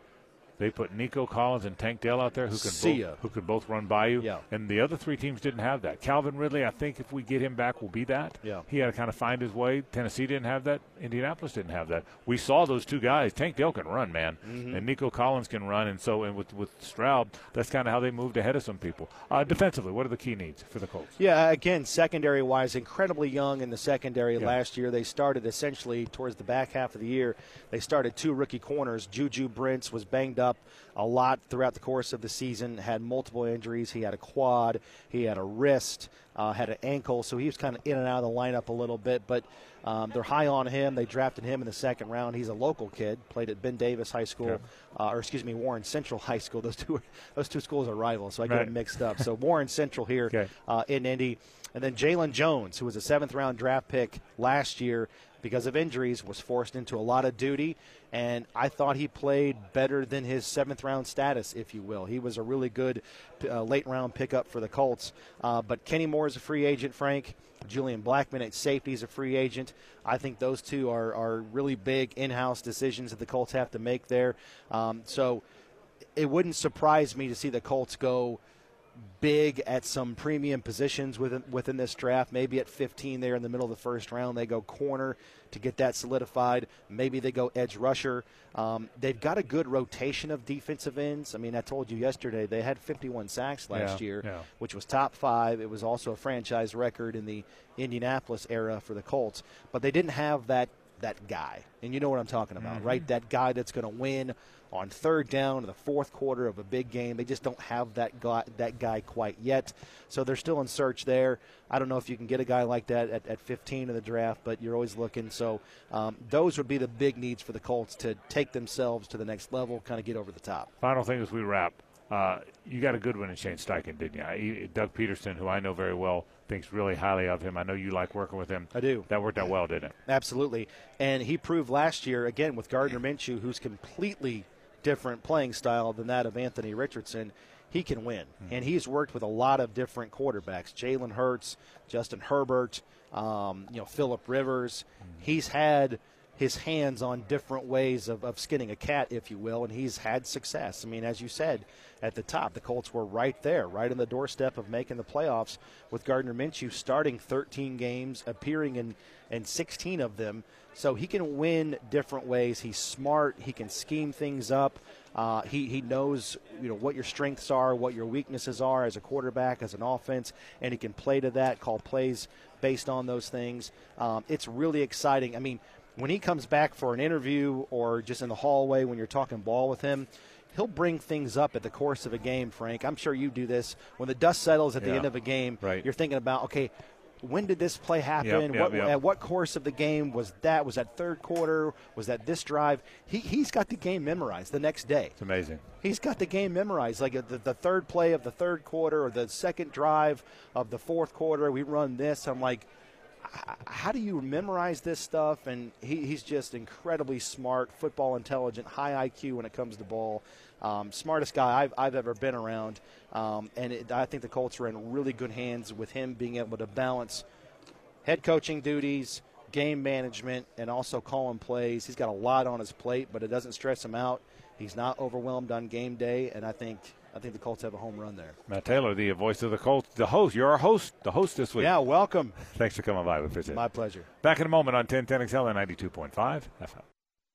The Frangie Show, live from the Hastings Injury Law Firm Studios on 1010XL. Hit back with Hastings. Hodges Mazda presents the Frangie Show at the Combine. Brought to you by Window World of Northeast Florida on 1010XL. Time for all things Jaguars and NFL with Pete Prisco. The Prisco Report, presented by Showtime Sports Cards and Collectibles. Showtime. On The Frangie Show. We thank our friends from Showtime Sports Cards and Collectibles. All kind of fun stuff always going on at Showtime. Head to Showtime Sports Cards and Collectibles. They're located on Phillips Highway at the end of Shad Road. So they do such a good job. Showtime Sports Cards and Collectibles. If you're a collector, you got to get over there. We're playing Mellencamp today because it's the law. When you're in Indiana, you're playing Mellencamp. Of course. It's a federal law. But we had a great conversation at the break. Pete's my age, and therefore likes a lot of the same music. Concerts. We're talking about concerts, and Pete saw Chicago for the first time, and you loved it. Well, the second time, because I saw him years ago. You saw him years ago. So again, we like a lot of same guys our age like a lot of the same stuff. But so we're talking about. You brought up Leonid and Friends. Yes. I'm never going to do it. Never. In my whole life, I'm never going. 25-624. Oh. So if you want to use people want to go because I would see him. Everyone loves Chicago, goes to see him. I'm not doing it. And they came to Jacksonville twice in consecutive years. And I won't go. I mean, and I've seen Chicago 14 times. I love Chicago. Somebody told me about him, and so I looked them up online, and I listened to the songs. Their musicians are fantastic. But you're right. There's like a little Russian accent. I'm not doing. I'm not doing Saturday in the Park with a Russian accent. I'm not. Under no circumstances. Saturday in the park. I think it was the 4th of July. I can't do it. They're outstanding. When you watch the videos, they're great musicians. They really are. They come to town a lot, and they are great musicians for somebody other than me. So that I've seen Chicago 1,000 times. One of the best concerts I ever saw, honest to God, about 10 years ago. They played at Met Park with the Jacksonville Symphony.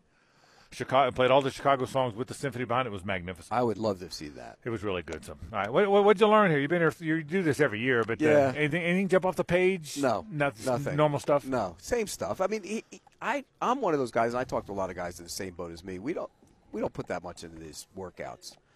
Although I will say, for local angle, my gosh, Fisk had a hell of a workout today. Boy, he's going to be a good player. He's a good player anyway. Really good player. I loved him on tape. I told him yesterday, I was sitting over there, and I told one of the girls that works with us, I said, boy, look at that face. He's got that nasty, tough guy face. So she went over and told him, and he's like all taking it as like a badge of honor. He goes, I like that. They'll see. But he's a tough kid. And so he had a great – he ran 4.78 today. Yeah. I mean, that's for a kid that big, that's moving. You think that's high second, mid second? I think he's a high second. I think he's high second. I love something you said, and again, maybe old guys just think alike, but I love something you tweeted today. It's great that he had as a test. Do 3-cone, 4-cone, 8-cone, that's great. But are you good at football? Right. Tape matters so much more than testing, and one of my big pet peeves. It's incredible because what I do is when I'm you know me, I watch college football all day. So on Saturday, that's all I do. I keep an eye on everybody. As I get towards the end of the season, I start diving into some tape. Then I go to the Super Bowl and I watch more. And in the last month, I've watched even more. And then I'll watch even more before the draft. But it's one of those things where if somebody pops up on tape to me and I look at it and I go, okay, let me go back and see what people say about it, just out of curiosity. And I'm like, I don't see that, or I do see that, And so, the tape is the story. It always is the story. Now, what we can't get is inside their heads. Right. The teams get a better job. Like I talked to some teams last night that had interviews with guys, and I said, well, how's this guy and how's that guy? And I'll give you an example. Brock Bowers does not come across great in the interviews. Right.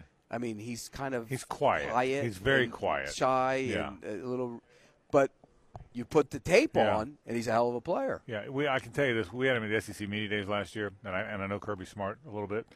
And we had Kirby before Brock, and Matt Hayes and I were doing it, and Kirby said, Frankie, he's not going to tell you anything. He said he's not going to say. He said we'll get. I said we're Hayes and I joke. We'll get a little. Matt Hayes and I. We'll get a little something out of him. He goes, no, you won't. And we didn't. We really didn't. By the way, he's the best 40-year-old park rec body player I've ever seen in my entire life. He is. What do you think he falls? Do you think Bowers has a chance to fall out of the top dozen picks? Yes. Do you think he should? He's by far the best tight end in the class. He might be one of the best tight ends to come in a long time, but I think position value matters. And if you go back and look at the history of that position, the top Kyle Pitts hadn't lived up to it. Yeah. Vernon Davis, did he ever really live up to it? Kellen Winslow, these are top 10 guys now. Ebron, top 10 guy, never really live up to it. Then you go and turn the flip side on. In the championship games, okay, the Lions, Laporta. San Francisco, Kittle. Mark Andrews and Kelsey. Not a one of them was a first-round pick. Right. None of them. And so you can find your tight ends, other than the kid that Jacksonville drafted in the second round, but that's a whole other story. Right. You can find your tight end. So I don't think you necessarily have to force that. He's a great player, but you don't have to force that. Pete Prisco with us from CBSSports.com. All right, I had both Doug and Trent on. You've been around the whole Jaguar thing. You just did some stuff with Jaguars.com. Where do you sense they are? Their roster, how good it is, what some of their needs are here, the vibe around them. What's your read there? Well, I didn't like to talk about the offensive line being, well, we might have those 5 again. And I think the most they should have is 3 at the most. And that's if they brought Cleveland back. Because the 2 tackles, it sounds like they're going to bring Cam back. The 2 tackles will be back. You'll have your starting tackles. Right. But the interior should be redone if you don't bring Cleveland back. I think the interior should be redone. You can't play the center again. Fortner cannot play in the middle. I know they keep trying to preach that he'll be fine. He'll be fine. He can't play in there. He's not strong enough. He doesn't hold his blocks. I think that's a problem. Sheriff will be probably let go, I think, for cap reasons. And then if you don't bring Cleveland back, you got to get a new guy there. What do you do? How much faith do they have in Cooper Hodges? That's something we don't know. I know he got hurt last year, but he's a possibility. I think you have to get a center, whether you get him in free agency, and that would be the lean because you want a veteran center in there, and then you have to get a left guard if Cleveland leaves. Do you think those are issues in free agency, those positions, center, guard, that are pretty deep? You can get some guards, and you can get it. You could get it if you want to get a center. You get Andre James is there. You have Cushenberry from Denver. You could find a center if you needed to find one. And I think Michael Onwenu, the guard from the New England Patriots, who also played tackle last year, he is a guy you would love to get in and pencil him in at right guard. He's a mauler. He's tough. He's physical. He'd be great for them at right guard. Pete, I got to tell you, my read, and who knows, my read on it is they've far from given up on Fortner. Now, maybe to your point, an older veteran guy, and he learns under him. I don't think they've given up on him, but they might do that. And I can also tell you they really want to re-sign Cleveland now. They like it. He runs. He's athletic. And that's what they want. They threw a lot of screen passes, a lot of wide receiver screens. Yeah. They want him out there. But at some point, Frank, you gotta get nasty. Yeah, I agree. And the question becomes, what do they do at right guard? By the way, they love Cooper Hodges, but he's another rookie. Right. He's a guy. He's the guy that played at a low level. Right. So I'm like you, and I would love to see them get veteran offensive and defensive interior linemen, and then use the draft to go get fast guys, receivers and corners and all that. That, if you ask my blueprint, that we had this talk last week. That's the blueprint. Yeah. So you say you got Michael Onwenu to play right guard. All right. Get a free agent center too. Well, for me, I would consider, and everything cost. I would probably get a second veteran offensive interior lineman. Now, I don't think they're going to do that. I don't think they're getting two, but I would probably get two. I would probably, even if one's a lower price guy that competes with Fortner, and at least make Luke beat somebody out. Right. Right. At least beat somebody out and have the job. But it's obvious to everybody who watches them and watches the tape that Fortner is a problem. I mean, look, you hate to just bang on a guy, but the reality is the quarterback was sped up, the running game because of the center. Right. The running game wasn't very good because of the center. The guards weren't great either, particularly the right guard. He struggled at times last year, and he's breaking down. He's an older player. So I do think they have to fix that. And you talk about the defensive side of the ball. They got a decision to make on Fodakasi. They don't save a lot of money to get rid of him, but if you bring him back, what do? Bring back the same guys you had a year ago? I'd be very surprised if they bring just my opinion. No inside, just me thinking. I'd be surprised if Fodakasi's back. I'd be surprised if Sheriff's back. I'd be a little bit surprised if Rayshon's back. I think he's gone. Yeah, the other ones I think are coming back. Yeah. I think they're going to. I don't think they're cutting Cam. I think they're really going to try and re-sign Cleveland. They're going to try and re-sign Ridley, and obviously they're going to find a way to keep Josh. So I think Fodakasi, Sheriff, and Rayshon would be the three guys that, if I'm guessing, are not back. Okay, if you get rid of Fodakasi, which I think they're doing too, you have to rely on Hamilton coming back to what he was in training camp, because he was dominant in training camp before he got hurt. You got to hope that happens, but you still need another big, nasty body in there. Yeah, but then if you do all that on the offensive front, I can live with that being one of these guys at the draft, couldn't you? Yeah, and again, I think that's where you use Ryan Nielsen's, guys he's coached before, and maybe go get a third wave free agent that maybe is at least familiar and can give you some good rotational snaps in there. Do you buy the Danielle Hunter buzz for the Jaguars? And when I hear that, it surprises me, because that you're bringing Allen back. Yeah. I mean, he's Without younger, question. and he's the same thing. So if you're going to do that, what does that tell you? That means Trayvon Walker's going inside. Of course it does. Would I consider that? Absolutely, I would consider that. I think Trayvon Walker with 15 pounds is Calais Campbell-like.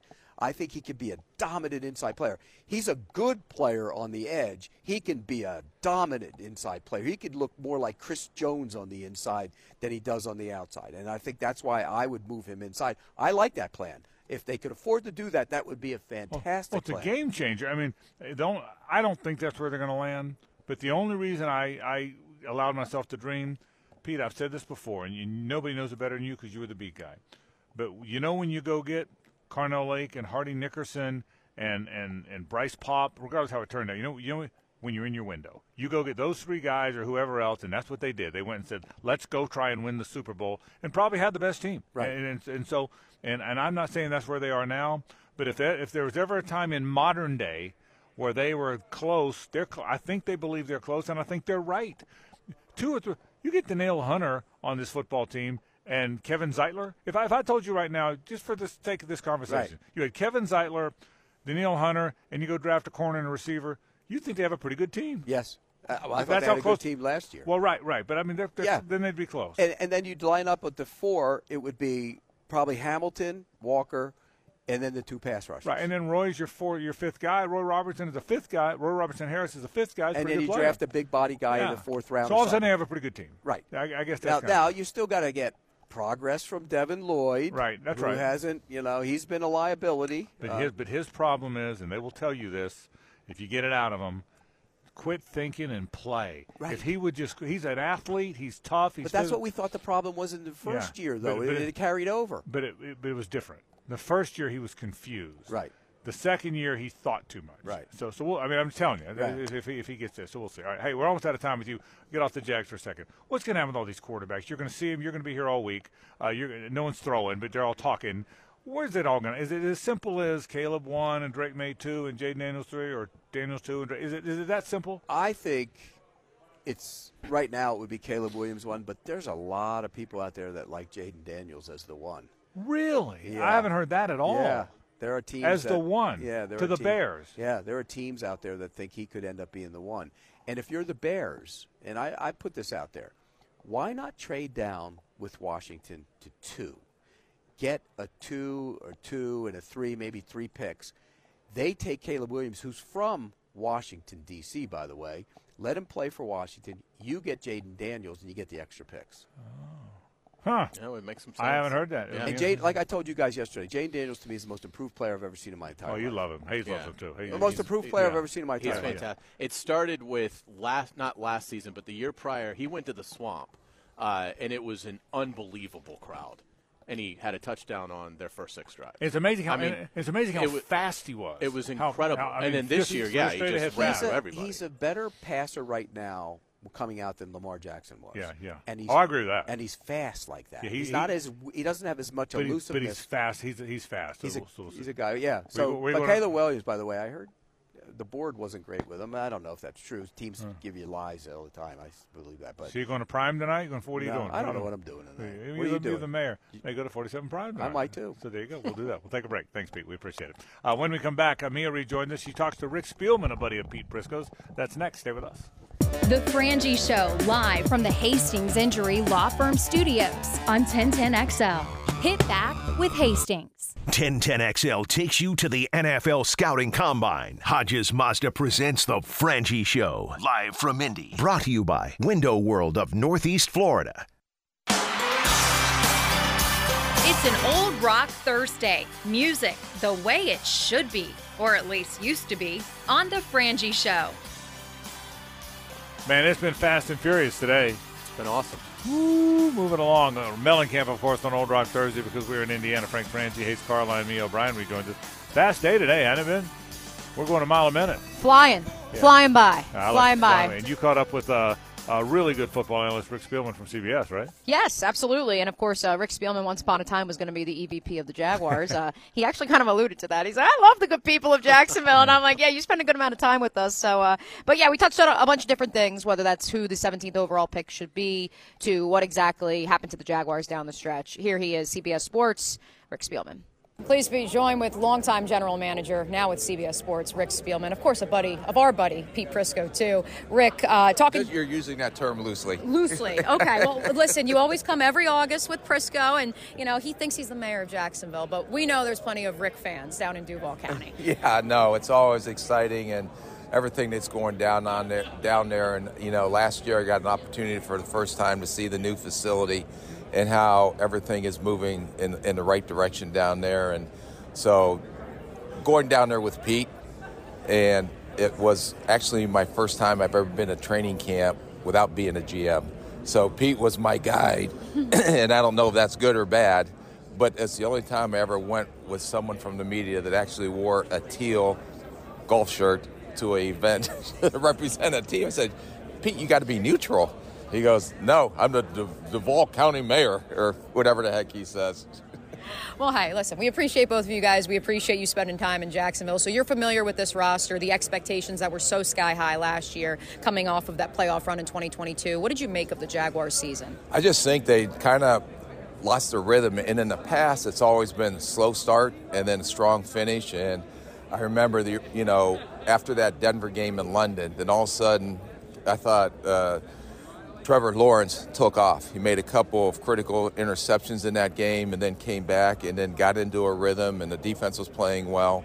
And then the great playoff win. And then this year just didn't seem, in my opinion, they were in rhythm all the time, or they just couldn't find a lot of the answers. And I know a lot of it has to do with Trevor, but he was hurt. And give him credit for gutting it out and trying to go out there and play with the injuries that he had. But I think they have a lot of pieces in place down there, and I'd expect them to rebound from probably a disappointing season off what they did the previous year. You believe the pieces are there. You can say they were injured, Trevor was injured, and run it back. Yeah, but you can say that about every NFL team, too. So right. I don't think I've ever been associated with a team in 30-some years that didn't have an injury. But I do think that they, especially at the quarterback position and some of the key people that they lost, that they'll continue to build that. I know Trent will do a great job adding again to the draft. I know they made the defensive coordinator change down there to get Trevor back on track. I remember Pete telling me that he thought he was going to be MVP of the league last year, which I think he has all the capability of doing. Absolutely. Let's move to the draft then. With the 17th overall pick, the Jacksonville Jaguars select the best player on their draft boards. I think there'll be a lot of good players there, whether they go offensive line, potentially, it's a real deep receiver class. They can go defense, maybe add another corner, because I think there'll be some corners there. So when you're picking down in the lower teens, a lot of times you have to wait to see how the draft board's unfolding. You may not have a legit number one guy that I have to have, because there's a lot of good players that can fill a lot of needs for Jacksonville down there.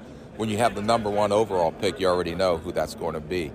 But there, you got to be prepared for whatever happens during the draft, because there's so much that goes on, and you have to be able to react instantly. If there's a player, let's say you wanted a corner, and all of a sudden there was a run on corners, then you try to get aggressive and move up. If some other team ahead of you may take the last corner you have on your board.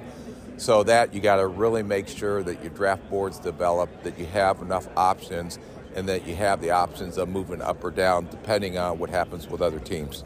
Doug and Trent, very complimentary of their veteran offensive linemen, whether that's Cam Robinson, whether that's Brandon Scherf this past week. Some Jaguar fans wondering if that's smoke or if they truly believe that offensive line, that the one they want, only played one of 17 games healthy together, as Doug noted to me earlier in the week. If that really is the answer, just getting that offensive line healthy, or do you have to go into the draft and find some new pieces? I think you have to get them healthy, because they are good when they're healthy, and that showed that the previous year. But you also have to know, well, they're not healthy all the time, too. So how big of a concern do we have with the longevity of a Scherf, for example?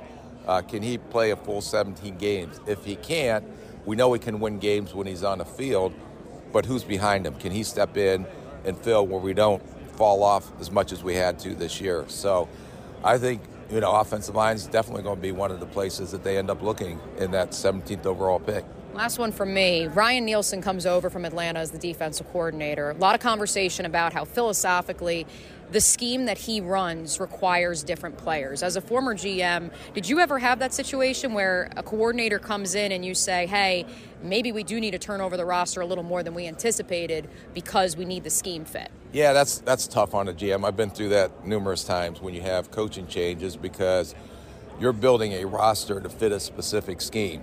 And so you're drafting those players to fit that scheme. And then all of a sudden a new philosophy comes in, but you just can't take all 11 starters and throw them out the window. How can we make what we have work, and then what are you looking for so when we make additions, it'll fit your scheme? Do you think the Jaguars will be overhauling a little bit on defense, knowing what Ryan Nielsen likes to run? I didn't have the opportunity to sit in their post-draft meetings or post-season meetings, and I'm sure they identified strengths and weaknesses in the new scheme. So I have pretty good confidence they'll be able to handle that without my opinion. Last one, Rick, the corner class in particular. It's pretty tough. It's pretty elite at the top, but there is some good depth. I know Chris Sims was just commenting the same to me. A lot of Jaguar fans, after Trent Baalke said we need to identify our third corner, now think corner at 17 is inevitable. What do you make of this year's class? I think it's a really good 5 or 6, but I think they all have a different skill set. So some are better in man, but not as good in zone. Some are better in zone, but not as good as man. Some can play multiple positions. I don't think there's a clear-cut primetime Deion Sanders in this draft, or they'd be in the top 10. But I think teams will have those corners stacked on their board differently according to how their skill set fits their scheme. Who do you think is the best man corner? Boy, I can't. Well, I do like Wiggins from Clemson. I think can play man. I really thought that he did a great job in man coverage. But the guy that I think is going to be a really good player that's not being mentioned in that top 5 is Rakestraw, the corner from Missouri, because I think he's a tone setter on defense. I think he can play man coverage, and I think he's going to surprise a lot of people with his NFL career. Rick, thanks so much. Always welcome in Duval. Okay, thank you. Our thanks again to Rick Spielman for joining us, of course, on CBS Sports' coverage of the NFL Combine, the NFL Draft, and yes, Pete Prisco's travel buddy, or at least when they come to the various stops in Florida. Buddy. Maybe he's his golf buddy as well. He's a good dude, though, isn't he? Yeah, great dude. We appreciate our time with him. Got a couple other interviews that'll be popping up on our YouTube channel over the next 2 days or so. We're trying to grab a bunch of analysts, as many as we can, so make sure you're following along on our 1010XL YouTube page. All right, and speaking of interviews, let's take a break. But Bucky Brooks is going to join me right after this. He really knows the Jaguars. He knows their players. He's in the locker room during halftime speeches from Doug. He sees the players come out of that. So he's got maybe a little different prism than we do. The most unique one. Yeah. He sees things that no one else sees. And he really does. So you're going to want to listen to this. Bucky Brooks joins me after this to talk Jaguar football. From the Combine, it's 1010XL and 92.5 FM. The Frangie Show, live from the Hastings Injury Law Firm Studios on 1010XL. Hit back with Hastings. Hodges Mazda Combine coverage is brought to you by Window World of Northeast Florida on 1010XL. It's an old rock Thursday. Music the way it should be, or at least used to be, on The Frangie Show. Welcome back to the NFL Combine. Frank Frangie with you from Indianapolis. My pal Bucky Brooks joins us now. How are you, man? Man, what's going on? Like this is kind of like the annual occurrence. I get a chance to sit down. We get to chop it up in the middle of the chaos of the Combine. It's kind of fun. There is. You're everywhere now. How many? You're on NFL Network now. You're doing podcasts now. You're everywhere today. Nah, it's kind of a light day. Like, so I'll move around a little bit. I'll do some stuff with the Jags, and then we have the pre-game show, and I think it shows off on NFL Plus. So me, Lance Zierlein, Rhett Lewis, we'll just talk about all the things we're going to see today. D-line. When do the college tours start? When did that? Because you kind of told me where you're going. I don't want to break the news. Got to take little lady. She wants to go University of Miami. Your daughter's a senior. My daughter's a junior. She's a junior. So she's trying to jump on it early. Okay. So I think we're gonna hit up University of Miami. Okay. I tried to talk to her about being a Gator, but I can't. I tried all I could to get you there, but you couldn't do it. Haven't been successful, fully convincing her, but maybe still time. Does the pain you see on my face when we go to watch the Gators, does that have anything to do with it? Well, look, you'll like this, that she turned down Florida State, so she I feel better. She doesn't have any interest in being a Seminole. So maybe there's a way to get her to be a Gator. We'll see how that works out. Hey, Bucky, it was a weird season for the Jags. Great start, 8-3 start, and then they collapsed at the end. Doug was with me yesterday, and Trent was as well, or 2 days ago. I think they feel like they've got a good team, but in your mind, you're on the sideline, you're in the locker rooms with the guys, you know this stuff. What do you think went wrong? What happened in that last month and a half? I think a couple of things went wrong from the start. When you're a young team and you have a level of success they had the previous year, you go 9-8, you win a playoff game, you lose to Kansas City. It's easy to think that you can fast forward the next season and get right back to the spot. And I think it was a necessary pain that this team needed to go through to humble them enough to know that each and every year and each year every week you have to earn what it is that you want. I would say down the stretch, it's a combination of a few different things. They never fully got it together on offense. So you talk about the offensive line having the struggles. Trevor Lawrence suffers 3 injuries. And as much as we want to applaud him for being the guy that shows up every week, the injuries take an effect because when your franchise quarterback is unable to practice, he's unable to continue to work on his game, he can't continue to build the chemistry and the continuity with his guys on the perimeter, ultimately it impacts your team. And so even though he shows up on game day, it's not the same 16 that we saw early in the year. And ultimately, I think that came and got us. And just the inability to do the things that prevent you from losing games, just the penalties, the blown assignments, just like the little simple stuff, never could get that on the wraps. And for whatever reason, it just didn't happen. And I think it's a painful lesson, but I think it's one that can propel them, give them a chance to have greater success next year. Bucky Brooks with us. Bucky, I told Doug and I talk a lot. I don't know Trent quite as well, but I told both of them that it seemed to me, an untrained eye, that the biggest problem was the physicality on both lines. It just seemed to me guard, center, guard, and tackle, nose guard, tackle, to me, was maybe the biggest area of concern. Did you see that? Yeah, I mean, this league is a line of scrimmage league, and you have to be able to dominate and control the line of scrimmage. You need to win in the trenches. And it doesn't show up in every game, but it shows up in critical moments. It shows up in third and shorts. It shows up in short yardage situations where you got to have it to either extend the drive to close the game out or to go win the game. Fourth and short, fourth and goal, those things. Those things came back to bite you. And so if you're going to be a team that prides itself in kind of, hey, we want to bully the bullies, you have to be able to dominate the line of scrimmage. And so what the Jaguars talk about being and what they are doesn't quite jive. And so they have to spend the offseason making sure that if they want to be a team that can bully the bullies, bully the heavyweights in the AFC, they got to make sure that the personnel matches the intent. If you listen to our broadcast, Jeff and Tony are in the booth with me. Bucky's on the sideline, but just as importantly in the locker room, with those guys. And you come out of the locker room and you played and you know players and you know how they think. Was there a point in the end of the season where you thought maybe they lost their confidence when you were in the locker room with did you ever sense that? Yeah, I sense it. And it's no different. Like if you go to a pee-wee football field, a high school game, college, pro, they're all the same. Like the confidence is always kind of temperamental. It's always fragile. And so you got to do a job as a coach to make sure that your team retains that confidence. And I can tell you, in the midst of that losing streak at the end of the year, the team lost its confidence. And it not only lost its confidence, I would say it lost its way a little bit when it comes to the toughness and the fabric of the team.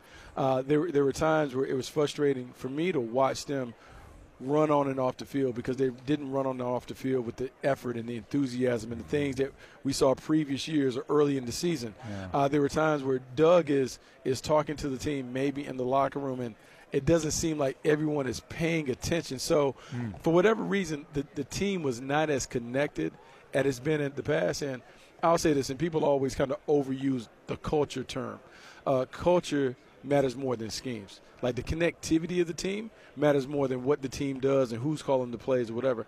I think the number one offseason project is not only upgrading the personnel, but making sure that this team is fully connected. Because if they're connected, they can overcome everything. We've seen lesser teams win at a higher level. It's really about getting everybody on the same page. Players, coaches, front office, everyone kind of pulling the boat in the right direction. Yeah, and I can tell you to that end, Bucky, and I agree with everything you said.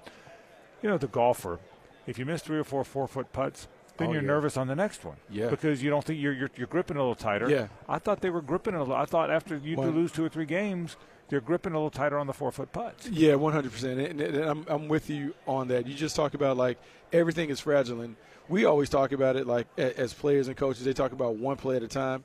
But it's so hard to discipline your mind to just focus on the task that is at hand and not look too far in front, don't look behind, to just, hey, let's play this play. It has its own life. Let's finish it and do that. I think it's a learning lesson for everybody. Doug talked multiple times after games about just making sure everyone's on the same page, making sure that the coaches are doing the things in the best interest of the players. Like whatever the players are, whatever they show you they can do, you have to do those things. And so as wild as you want to get with your imaginative schemes, if the players are unable to execute at a high level, you can't do it.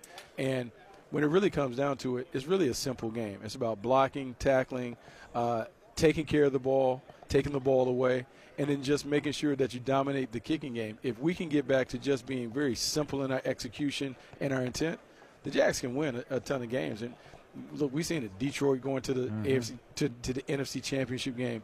We saw how a flawed Kansas City Chiefs team won the Super Bowl basically because they didn't mess it up. Right. They didn't mess it up throughout the postseason. I think there are lessons to be learned, and if everyone paid attention to that, if we can just focus on, hey, just not just give away the game and see how many teams can really beat us, I think this team would be better in the end. As a guy that's spent a lot of years as a scout and sees the league, assuming they're going to have Josh Allen and Calvin Ridley for the sake of this conversation, assuming they're going to have both guys, whether it's the franchise or whatever, what are their biggest needs, personnel-wise, in your mind? What are the Jaguars? And I'm going to assume they have those two.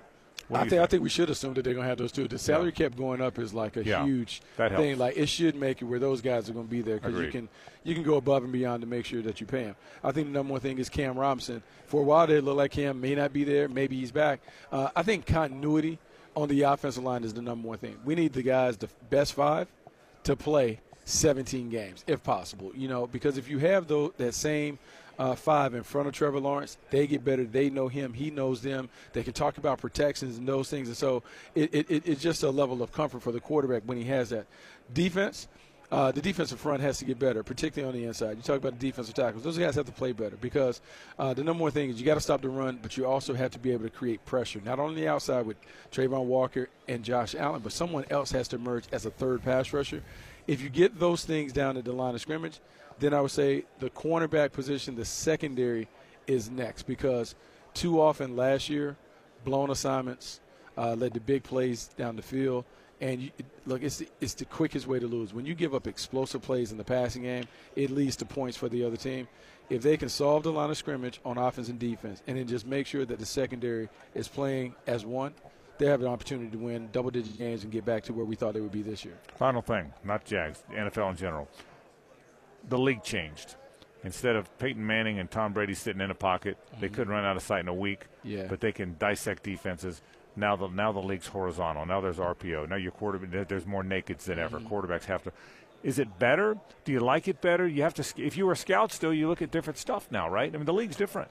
The league is different, but I would say when you watch college games on Saturday, the league is becoming like the game on Saturday. It is, isn't it? Like you have to be able to adapt to what the college game kind of produces. And right now it produces athletic, dual-threat quarterbacks. There's not a quarterback in this draft, with the exception of maybe Michael Penix, that we don't talk about how they have the ability to make plays with their escapability, scrambling, tosses, or whatever. All those guys at the top of the board, they all can do it. From Drake May to Caleb Williams to Jaden Daniels, Bo Nix, J.J. McCarthy, they all can move around and do it. I think the key is you want a quarterback who is athletic as opposed to an athlete attempting to play quarterback. You want a quarterback who can buy time with his feet, he can scramble, and when we talk about like a dual threat, you only need a quarterback to be able to pull it on occasion and get you 4 or 5 yards to make the defense respect him. Don't need him to be able to run at 70. He just has to be athletic enough to do that because then it changes the way the defense has to defend the offense. We watched a lot of college. I've told the story when you weren't here.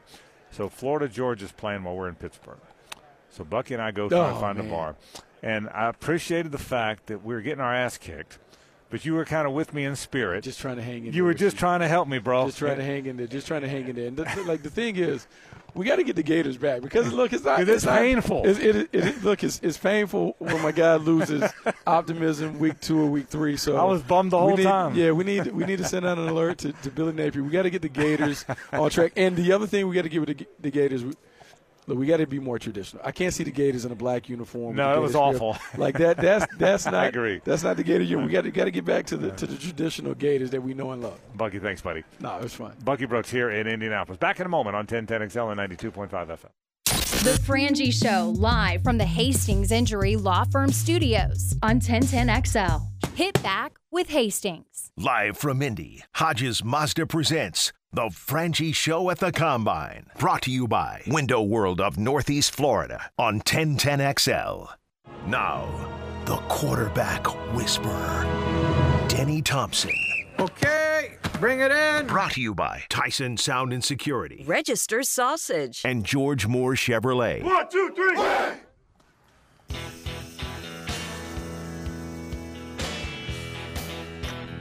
Whisper on the Road. Love it. It's the Road Whisperer. That'd be a great song.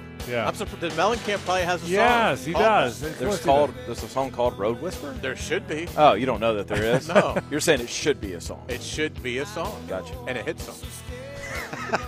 How are you? I'm good. So we've been wandering around here. We had to walk from here to just south Wisconsin to get drinks and then pay for those. Denny's great. Then he walks in here, he's walking back with Gatorade. How'd you get drinks? Well, he's a trainer. Okay, he's a trainer, guys. He's an they got important clout. person They have here. clout here. It's the best. It's the best part of it. Free Gatorade. Yeah. I've been wearing them out too now. I'm about 15 deep today. How you doing? You all right? I'm good. You got I'm good. You got your whole team here. Will's here with you. Will and Tom got in. AJ got in today. Yeah, everybody got in. So. And so people, you've been very respectful, keeping us quiet. But now ESPN's reported this weekend too. You guys are working with Caleb Williams. Yeah. Caleb is in Jacksonville. He's been here for 2 weeks, and that's to me that's like really cool, right? It is cool. It is cool. Will has is he a good guy? He is a great guy. Will's worked with him for 5 or 6 years. Okay. I had never met him until the day he walked in the facility a couple weeks ago, and just instantly any negative thoughts you had about the kid just dissolves right away. He's supremely talented, but there's a lot going on in that head that's really special as well. I mean, watching him throw a football this is going to sound corny, but it really is a work of art. Like he can throw. I watched him throw a sail route 5 different ways and be on time all 5 different ways, and the information we've gotten from motion capture and things like that just confirms like the kid is absolutely elite arm talent. And what 6 Points does is, and I won't say where, but you have an area where you put them all up. Mm-hmm. There's nice apartments in a nice area, and you have like 7 or 8 apartments that these guys come. They're going to be in the draft, and they train with Tom and Denny and Will, and they work out, and everything, nutrition, PT, the whole bit. The whole thing. And Caleb Williams, the first overall pick in the draft, which we all pretty sure he's going to be, is in Jacksonville the last 2 weeks working out. It's kind of cool. It's exciting. Cool. It's exciting times for us. It really is. It's you have Brock, and then you go Anthony, and then we have the potential to be somewhat involved in back-to-back number 1 picks, hopefully with Caleb and Carson. That's really cool.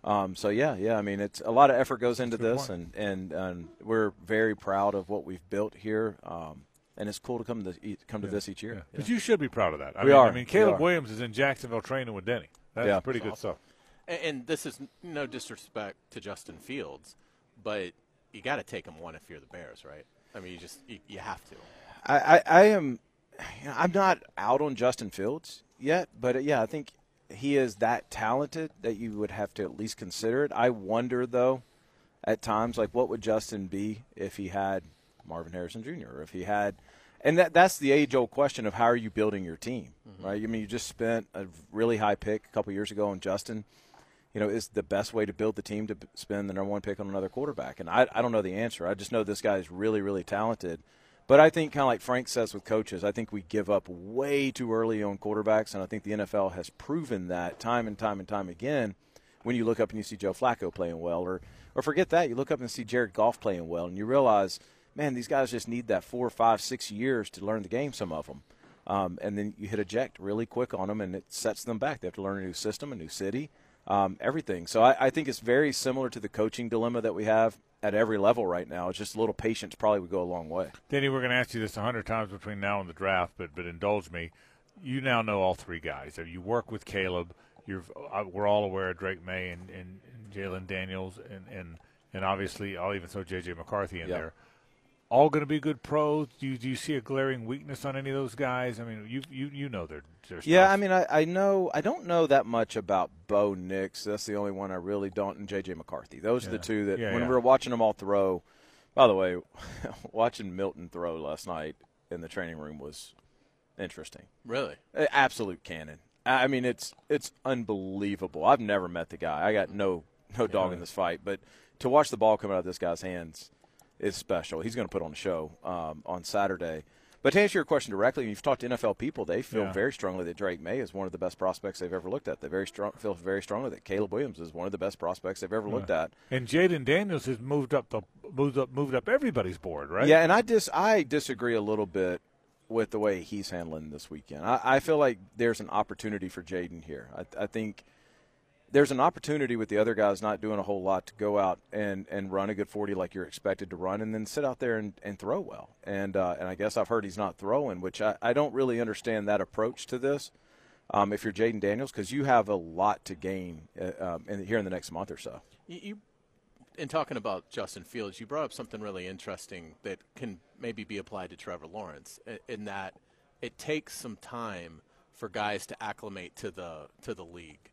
From an instinctual standpoint, do you still see that with Trevor Lawrence a little bit in terms of his situational football IQ, in terms of how he plays the game? I thought he played really well in that regard this year. I thought developmentally he took a big jump forward. And I think the more removed you get from the season, the more you start to, at least me, I have a little bit of sympathy for for Doug and Press, because you go back and you watch that film, and I mean, I'm not trying to call anybody out, but it's hard to call plays when you don't know who's running through that line right away.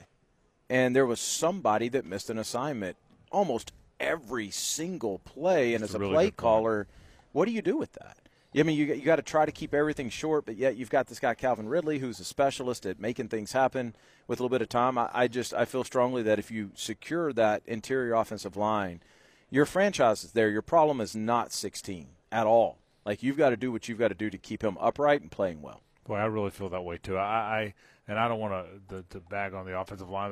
They're battling and working and trying, but man, there weren't very many clean pockets. Mm-hmm. And I sound like I'm trying to defend Trevor, Press, Doug, whoever, but boy, Denny, there weren't many clean pockets. Well, I mean, facts are facts. You can go back now and you can look at film, and even on the ones that there are clean pockets, this is the part I wish people understood a little bit better is you still have to call a play based on your personnel. And if you're calling a play, you're probably not calling a long developing play because you don't want to get 16 hurt, right? So even on plays that were protected well, you still have that doubt in the back of your head. It just lives there. So it's a tough way to have to call plays. And Trevor probably has that doubt. Without How question. could he not? Yeah, without question. And I don't know. I mean, it stunk, but I think the more you remove yourself from it, it may have been a blessing in disguise in a lot of ways for this team to realize that, all right, we know where we got to get better at, and if we do, we've got the guy we need. Well, I do think this, and this is not just about quarterbacks, or not even just about personnel, but I do think in growth, you don't go from being a 3-win team or a team that wins 4 games in 2 years to all of a sudden you have that 9-win season and you come back against the Chargers and all of a sudden you're elite. Sometimes you might have to get used to what it's like to be that good team, and those growing pains might have been last year where you have to learn how, hey, it's not easy, and now the next time you're in that spot, which they will be, you handle a little better. No, I think there's. I mean, if you're lucky enough in life, you have to learn how to handle success. Right. And that is that is the first time they've had to handle success in quite some time. So I don't know. I mean, I think you learn from it and you move on, but you don't blow it up and you don't lose hope and you don't do all that because it's a quarterback position. It's a quarterback-driven league, and you've got your quarterback. In terms of throwing here and meetings and putting quarterbacks up on the board, is that overrated? Do you put a lot of stuff? If a quarterback comes in a meeting and isn't as great, maybe if you elect to put him up on the board, is that a concern or is that overblown? Yeah, I think because the way that these guys are prepared for this, I would be concerned. If I put a guy on the board and at this point when he's had 2 months to do nothing but prepare for this day, if he's not ready for that, that would cause serious concerns to me, for sure. What do they try and do? I'm sorry, to throw him off? Like, I don't think they're trying to throw anybody off. Okay. I think it's more. They all have different ways that they go about it. The old school is they'll draw up a play and then they'll erase it. Do you understand it? Yep. And then they'll have a conversation, ask them a random question, and then all of a sudden, hey, go draw that play again. And that's a skill, right? That's a skill, but you got to understand the offense. You got to understand, like when they draw that play, you got to be able to tag that to something you're familiar with, right? And if you can't do that and you're at this level, you're probably going to struggle because the playbook changes a lot in this league. Yeah, I had a question for you, but to your point, Trent Baalke told me 2 days ago, I said, what do you get out of this? He said, not as much as you used to because people know how to prepare for it. That's right. Before you would ask them a lot of questions and you'd see how they answer instinctively. Now they are so prepared. They've got so many trainers and so many people, so you can't really see because they've studied harder for the test. Danny, and I probably should have asked you this, are there running back, wide receiver, strong safety trainers? I mean, is there other stuff, not just quarterback trainers? Yeah. You go back in that room, and there are guys that – and this is what they do for a living, and once they get done with this, they are set for the year, and this is a whole economy for them. That is not the way we're set up at all. Okay. But there are guys that spend their entire year trainers getting their guys to this point. Just like you with quarterbacks. There's somebody out there with tight ends. But we continue. Yeah. There's a tight end guy in California that's got every tight end. Oh, there is. Okay, I didn't know that. I didn't know. Did you know that? No. I didn't know that. Les Spellman is probably the best speed work guy in the country. I'll be down. And Les, he probably, I don't know, he's at 60 guys here. Okay. Yeah, there's other trainers. There's trainers. There's an economy around this. None of us. I don't know if this helps the NFL. I don't know anything about this, like how it translates. But I mean, it's what we do for a living, and so we prepare these guys, and some guys do it year round. All right, take me through before we let you go. What's for all three of you guys? What's the rest of the week like? What do you got? I'm mostly focused in on Austin read. Okay. So anything Austin needs, I've got him in. Will's, working a little bit with Austin, but focused in on Caleb quite a bit. Okay. And so Austin's excited. Austin is just an amazing story anyway. And so we went out to dinner last night. We both sat there and looked at each other, and he said, like, what are we doing here? And it's a cool thing because, 5 years ago, neither one of us could have ever dreamt that we would be here in the position that we're in. And so for me, like, that's what all this is about is a local kid, St. Augustine product who didn't have a traditional route here, but just kept going, and now he is largely considered one of the 14 best at what he does. Yeah, he'll get drafted, right? I think so. I hope so. He's a great interview. Yeah. The board work he absolutely crushes. Yeah. He's very smart. The bigger thing, and the thing about Caleb too, and the thing that has stuck out to me about those two guys and everybody else we've got at home, they just love this game. Caleb the other day, Saturday, we're trying to keep it quiet that he's in Jacksonville. He pops up at 6 points, right? And he's just watching high school guys throw and giving them pointers and stuff like that, and they just love football, and that's all they want to do. How many meetings does Austin have set up with teams, roughly? I don't even know because they now with the bowl games, with the way he played in the Shrine Bowl, and so you get a lot of those meetings done then, and so I think a lot of the stuff you get are informal. He sent me a list, and it was a good number. I don't know how many formals he had, but informal he had quite a few. What's the difference between formal and informal? I think the informal is just something that everybody knows you're going to. It's a private meeting. It's set up. There's a you've got the time that you need there. Whereas an informal is a little bit more of, I don't know the time limit, but we got 5 minutes, 10 minutes, whatever, and then you're just going to go to the next place and so on. But I don't think there's many guys that, from what I've seen, that played in senior or Shrine Bowl that have a ton of formals. So those games are doing a good job. Actually, of getting coaches to prospects earlier. Will Austin do his pro day at Western Kentucky? He will. Yeah, he'll do it at Western Kentucky. Yep. That is March 15th. You'll be up there? I will. All right. I'll be gone for like 3 weeks straight. We've got this 5 is your pro travel. days. This is your travel season. We got 5 pro days in 16 days. Yeah. What's Caleb going to do? USC. He'll do just a normal pro day. Yeah, he'll do a pro day out at USC, and I'm excited to go because I love LA. So I'm in. There you go. All right. Denny Thompson, the quarterback whisperer. Great work, man. Have fun. Thank you. Thank you. We'll take a break. When we come back, Mia will rejoin us. We will wrap kind of our weekend. We will not be here tomorrow, so we'll kind of wrap our 3 days and see what we saw. One more segment to go. That's next. Stay with us. The Frangie Show, live from the Hastings Injury Law Firm Studios on 1010XL. Hit back with Hastings. 1010XL takes you to the NFL Scouting Combine. Hodges Mazda presents The Frangie Show, live from Indy. Brought to you by Window World of Northeast Florida. It's an old rock Thursday. Music the way it should be, or at least used to be, on The Frangie Show. You didn't think I wasn't playing this one for you, did you? I never lost. You know. Never lost faith. Okay. This is the Hayes Authority song was going to be coming at some point. This is Hayes Carline's favorite. It's a great song, by the way. It's so great Mellencamp song, so I was going to play that for you. Frank Frangie, Hayes it. Carline from the Bowl School. Mia O'Brien is here, former second baseman for the Ithaca Firebirds. Here we go. One of these days we're going to figure this out. One of these days we're going to figure it out. There we go. Ithaca actually almost changed their mascot. This is a real story. Firebirds is never in play? No, year before I got to Ithaca, because the mascot's the Bombers, but we don't actually have an animal. It's just the Bombers. Right. And so they wanted to have one, and so the vote was for the flying squirrel, the phoenix, or the lake monster. And then they got 2 months into voting and decided that no, that was offensive because it's the Bombers. We're not changing it. So while everyone else is changing their names, no, we are entrenched.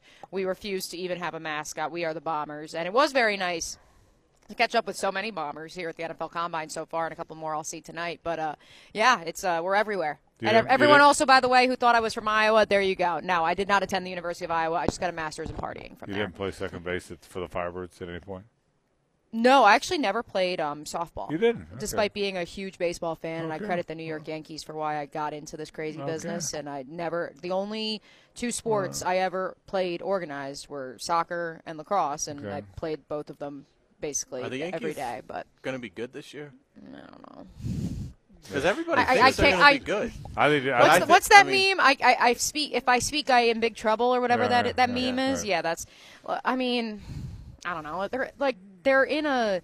I don't want to call it like Philadelphia Eagles, to put it in NFL terms, because it's but they have talent. They have all-pro talent on the roster. They have a manager who was retained but told he needed to change everything else, akin to Nick Sirianni. But is it actually going to come to fruition? Did their window close? They obviously make a big deal for Juan Soto. I know I was talking with a couple people in the New York media market who also cover baseball, and the possibility of Blake Snell, like, is that looming? I don't know. If they get Blake Snell, this will be their best roster in 15 years. So we'll see if that matters. And now Stanton can't play 60 games. Right. He's got to be healthy, and they've got to. But again, akin to the Eagles, they can't stay healthy either. Yeah. So we'll see. We didn't get to. What did you think of Florida last night? Yeah, we didn't. We were so busy. I thought that was a win you needed to get. I think when you become a winning team, we said this about the Jaguars. It's hard to be the team that handles success. You got to learn how to do it. I thought the ejection of Clayton was bizarre. Yes. I thought, and all of a sudden you're playing without one of your two best players for 14 minutes. I thought that was find a way to win the game. I thought good teams find a way to win. They've won, 10 out of 12 now? Yeah. And the two losses are 1 point at A&M and overtime against one of the best teams in the country. I think they're playing at a really high level. Mia votes, so you probably pay attention to all these other teams more than we do, Mia. But I think they're playing like one of the good teams. That doesn't mean they can go beat Purdue or Kansas, but I think they're playing like one of the better teams in the country. Contrary to what Frank Frangie believes, all 5 starters for Florida can score at any time. Yeah. And that is more than most teams in the country can say. Yeah. Yes, Micah Carlion. Yeah. Micah Handlock. Micah Olajuwon. Exactly. Can in fact score when he needs to. By the way, he is ever since I've started ripping him and Hayes has become his agent. Yes. He was great last night. 12 and 12 last night. Samuel, really, he was spectacular. Best game he's played as a Gator. You lose Clayton with 14 minutes left on a bizarre sequence. And Samuel just basically goes and says, okay, I'll score 28. And very quickly, speaking of basketball, because I do want to get yours and Mia's final thoughts on the combine here. But speaking of basketball, tough night for both JU and UNF. That was tough to see them both lose. Now UNF unlikely to have a home game. Yeah, it looks like they're going to be the 5 seed. So they'll travel. And JU now has got to really battle to get in now. I still think if they win tomorrow night, I would think they're a clinch if they're clinch in if they win tomorrow night, but they think to get into the tournament. But they're in some danger. Mia, final thoughts now. We've been here for 3 days. We'll be here tomorrow, by the way. We just won't have the show on the air because we're going to fly in the afternoon, and Rick Ballou moves up and does his show earlier. But final thoughts. What your 3 days so far? Yeah, obviously pretty comprehensive, kind of a whirlwind of sorts. You're trying to cram a whole heck of a lot into a short amount of time, see as many people as you can, and I can't even imagine being one of the players and how much they have to do while they're here, the agents, the coaches. It is a jam-packed schedule, to say the least. It's so funny. I came into this week refusing to believe the rumors I had heard the Jaguars were so dead set at corner. The 3 days I've been here, I've been like, oh, my God, they are going corner. But then in the conversations I've had this afternoon, I'm like, maybe they're not. Maybe they are. It's definitely a possibility, but maybe it's not as much of a surefire commandment as I believed it to be a day ago. I was really impressed today with the corners that we saw, the guys that we've heard in consideration perhaps at 17 for the Jaguars. Rakeshaw, Mitchell out of Toledo. I thought Terrion Arnold was fantastic, the Alabama corner, and listening to him up at the podium. And there's others, too. Yeah, I think there's great value on day 2 with a Cam Hart out of Notre Dame, a Kyrie Jackson out of Oregon.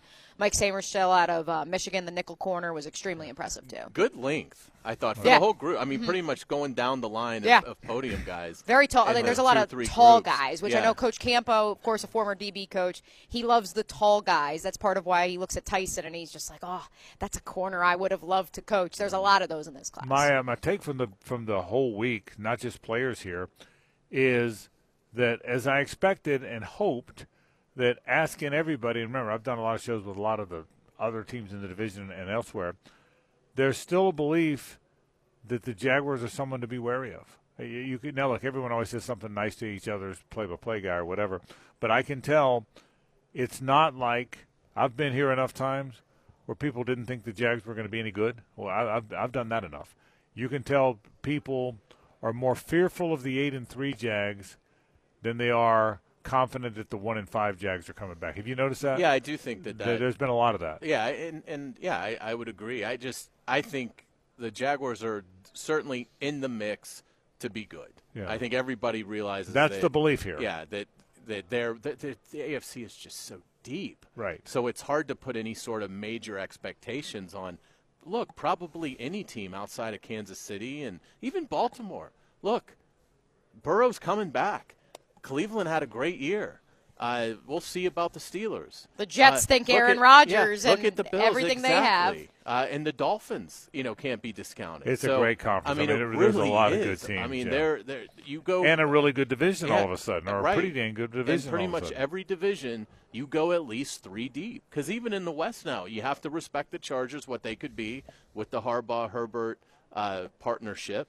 And, we'll see about Denver. But, look, Sean Payton kind of got it going a little bit. We'll see what they do at quarterback. That may be the weakest of the 4. But there are a lot of good teams in that conference. And the Jaguars are certainly right there. All right, let's say hello to Rick Ballou. Now, the 2-minute drill, brought to you by Tire Outlet. Tire Outlet is now hiring. Visit TireOutlet.com/careers. Equal opportunity employer.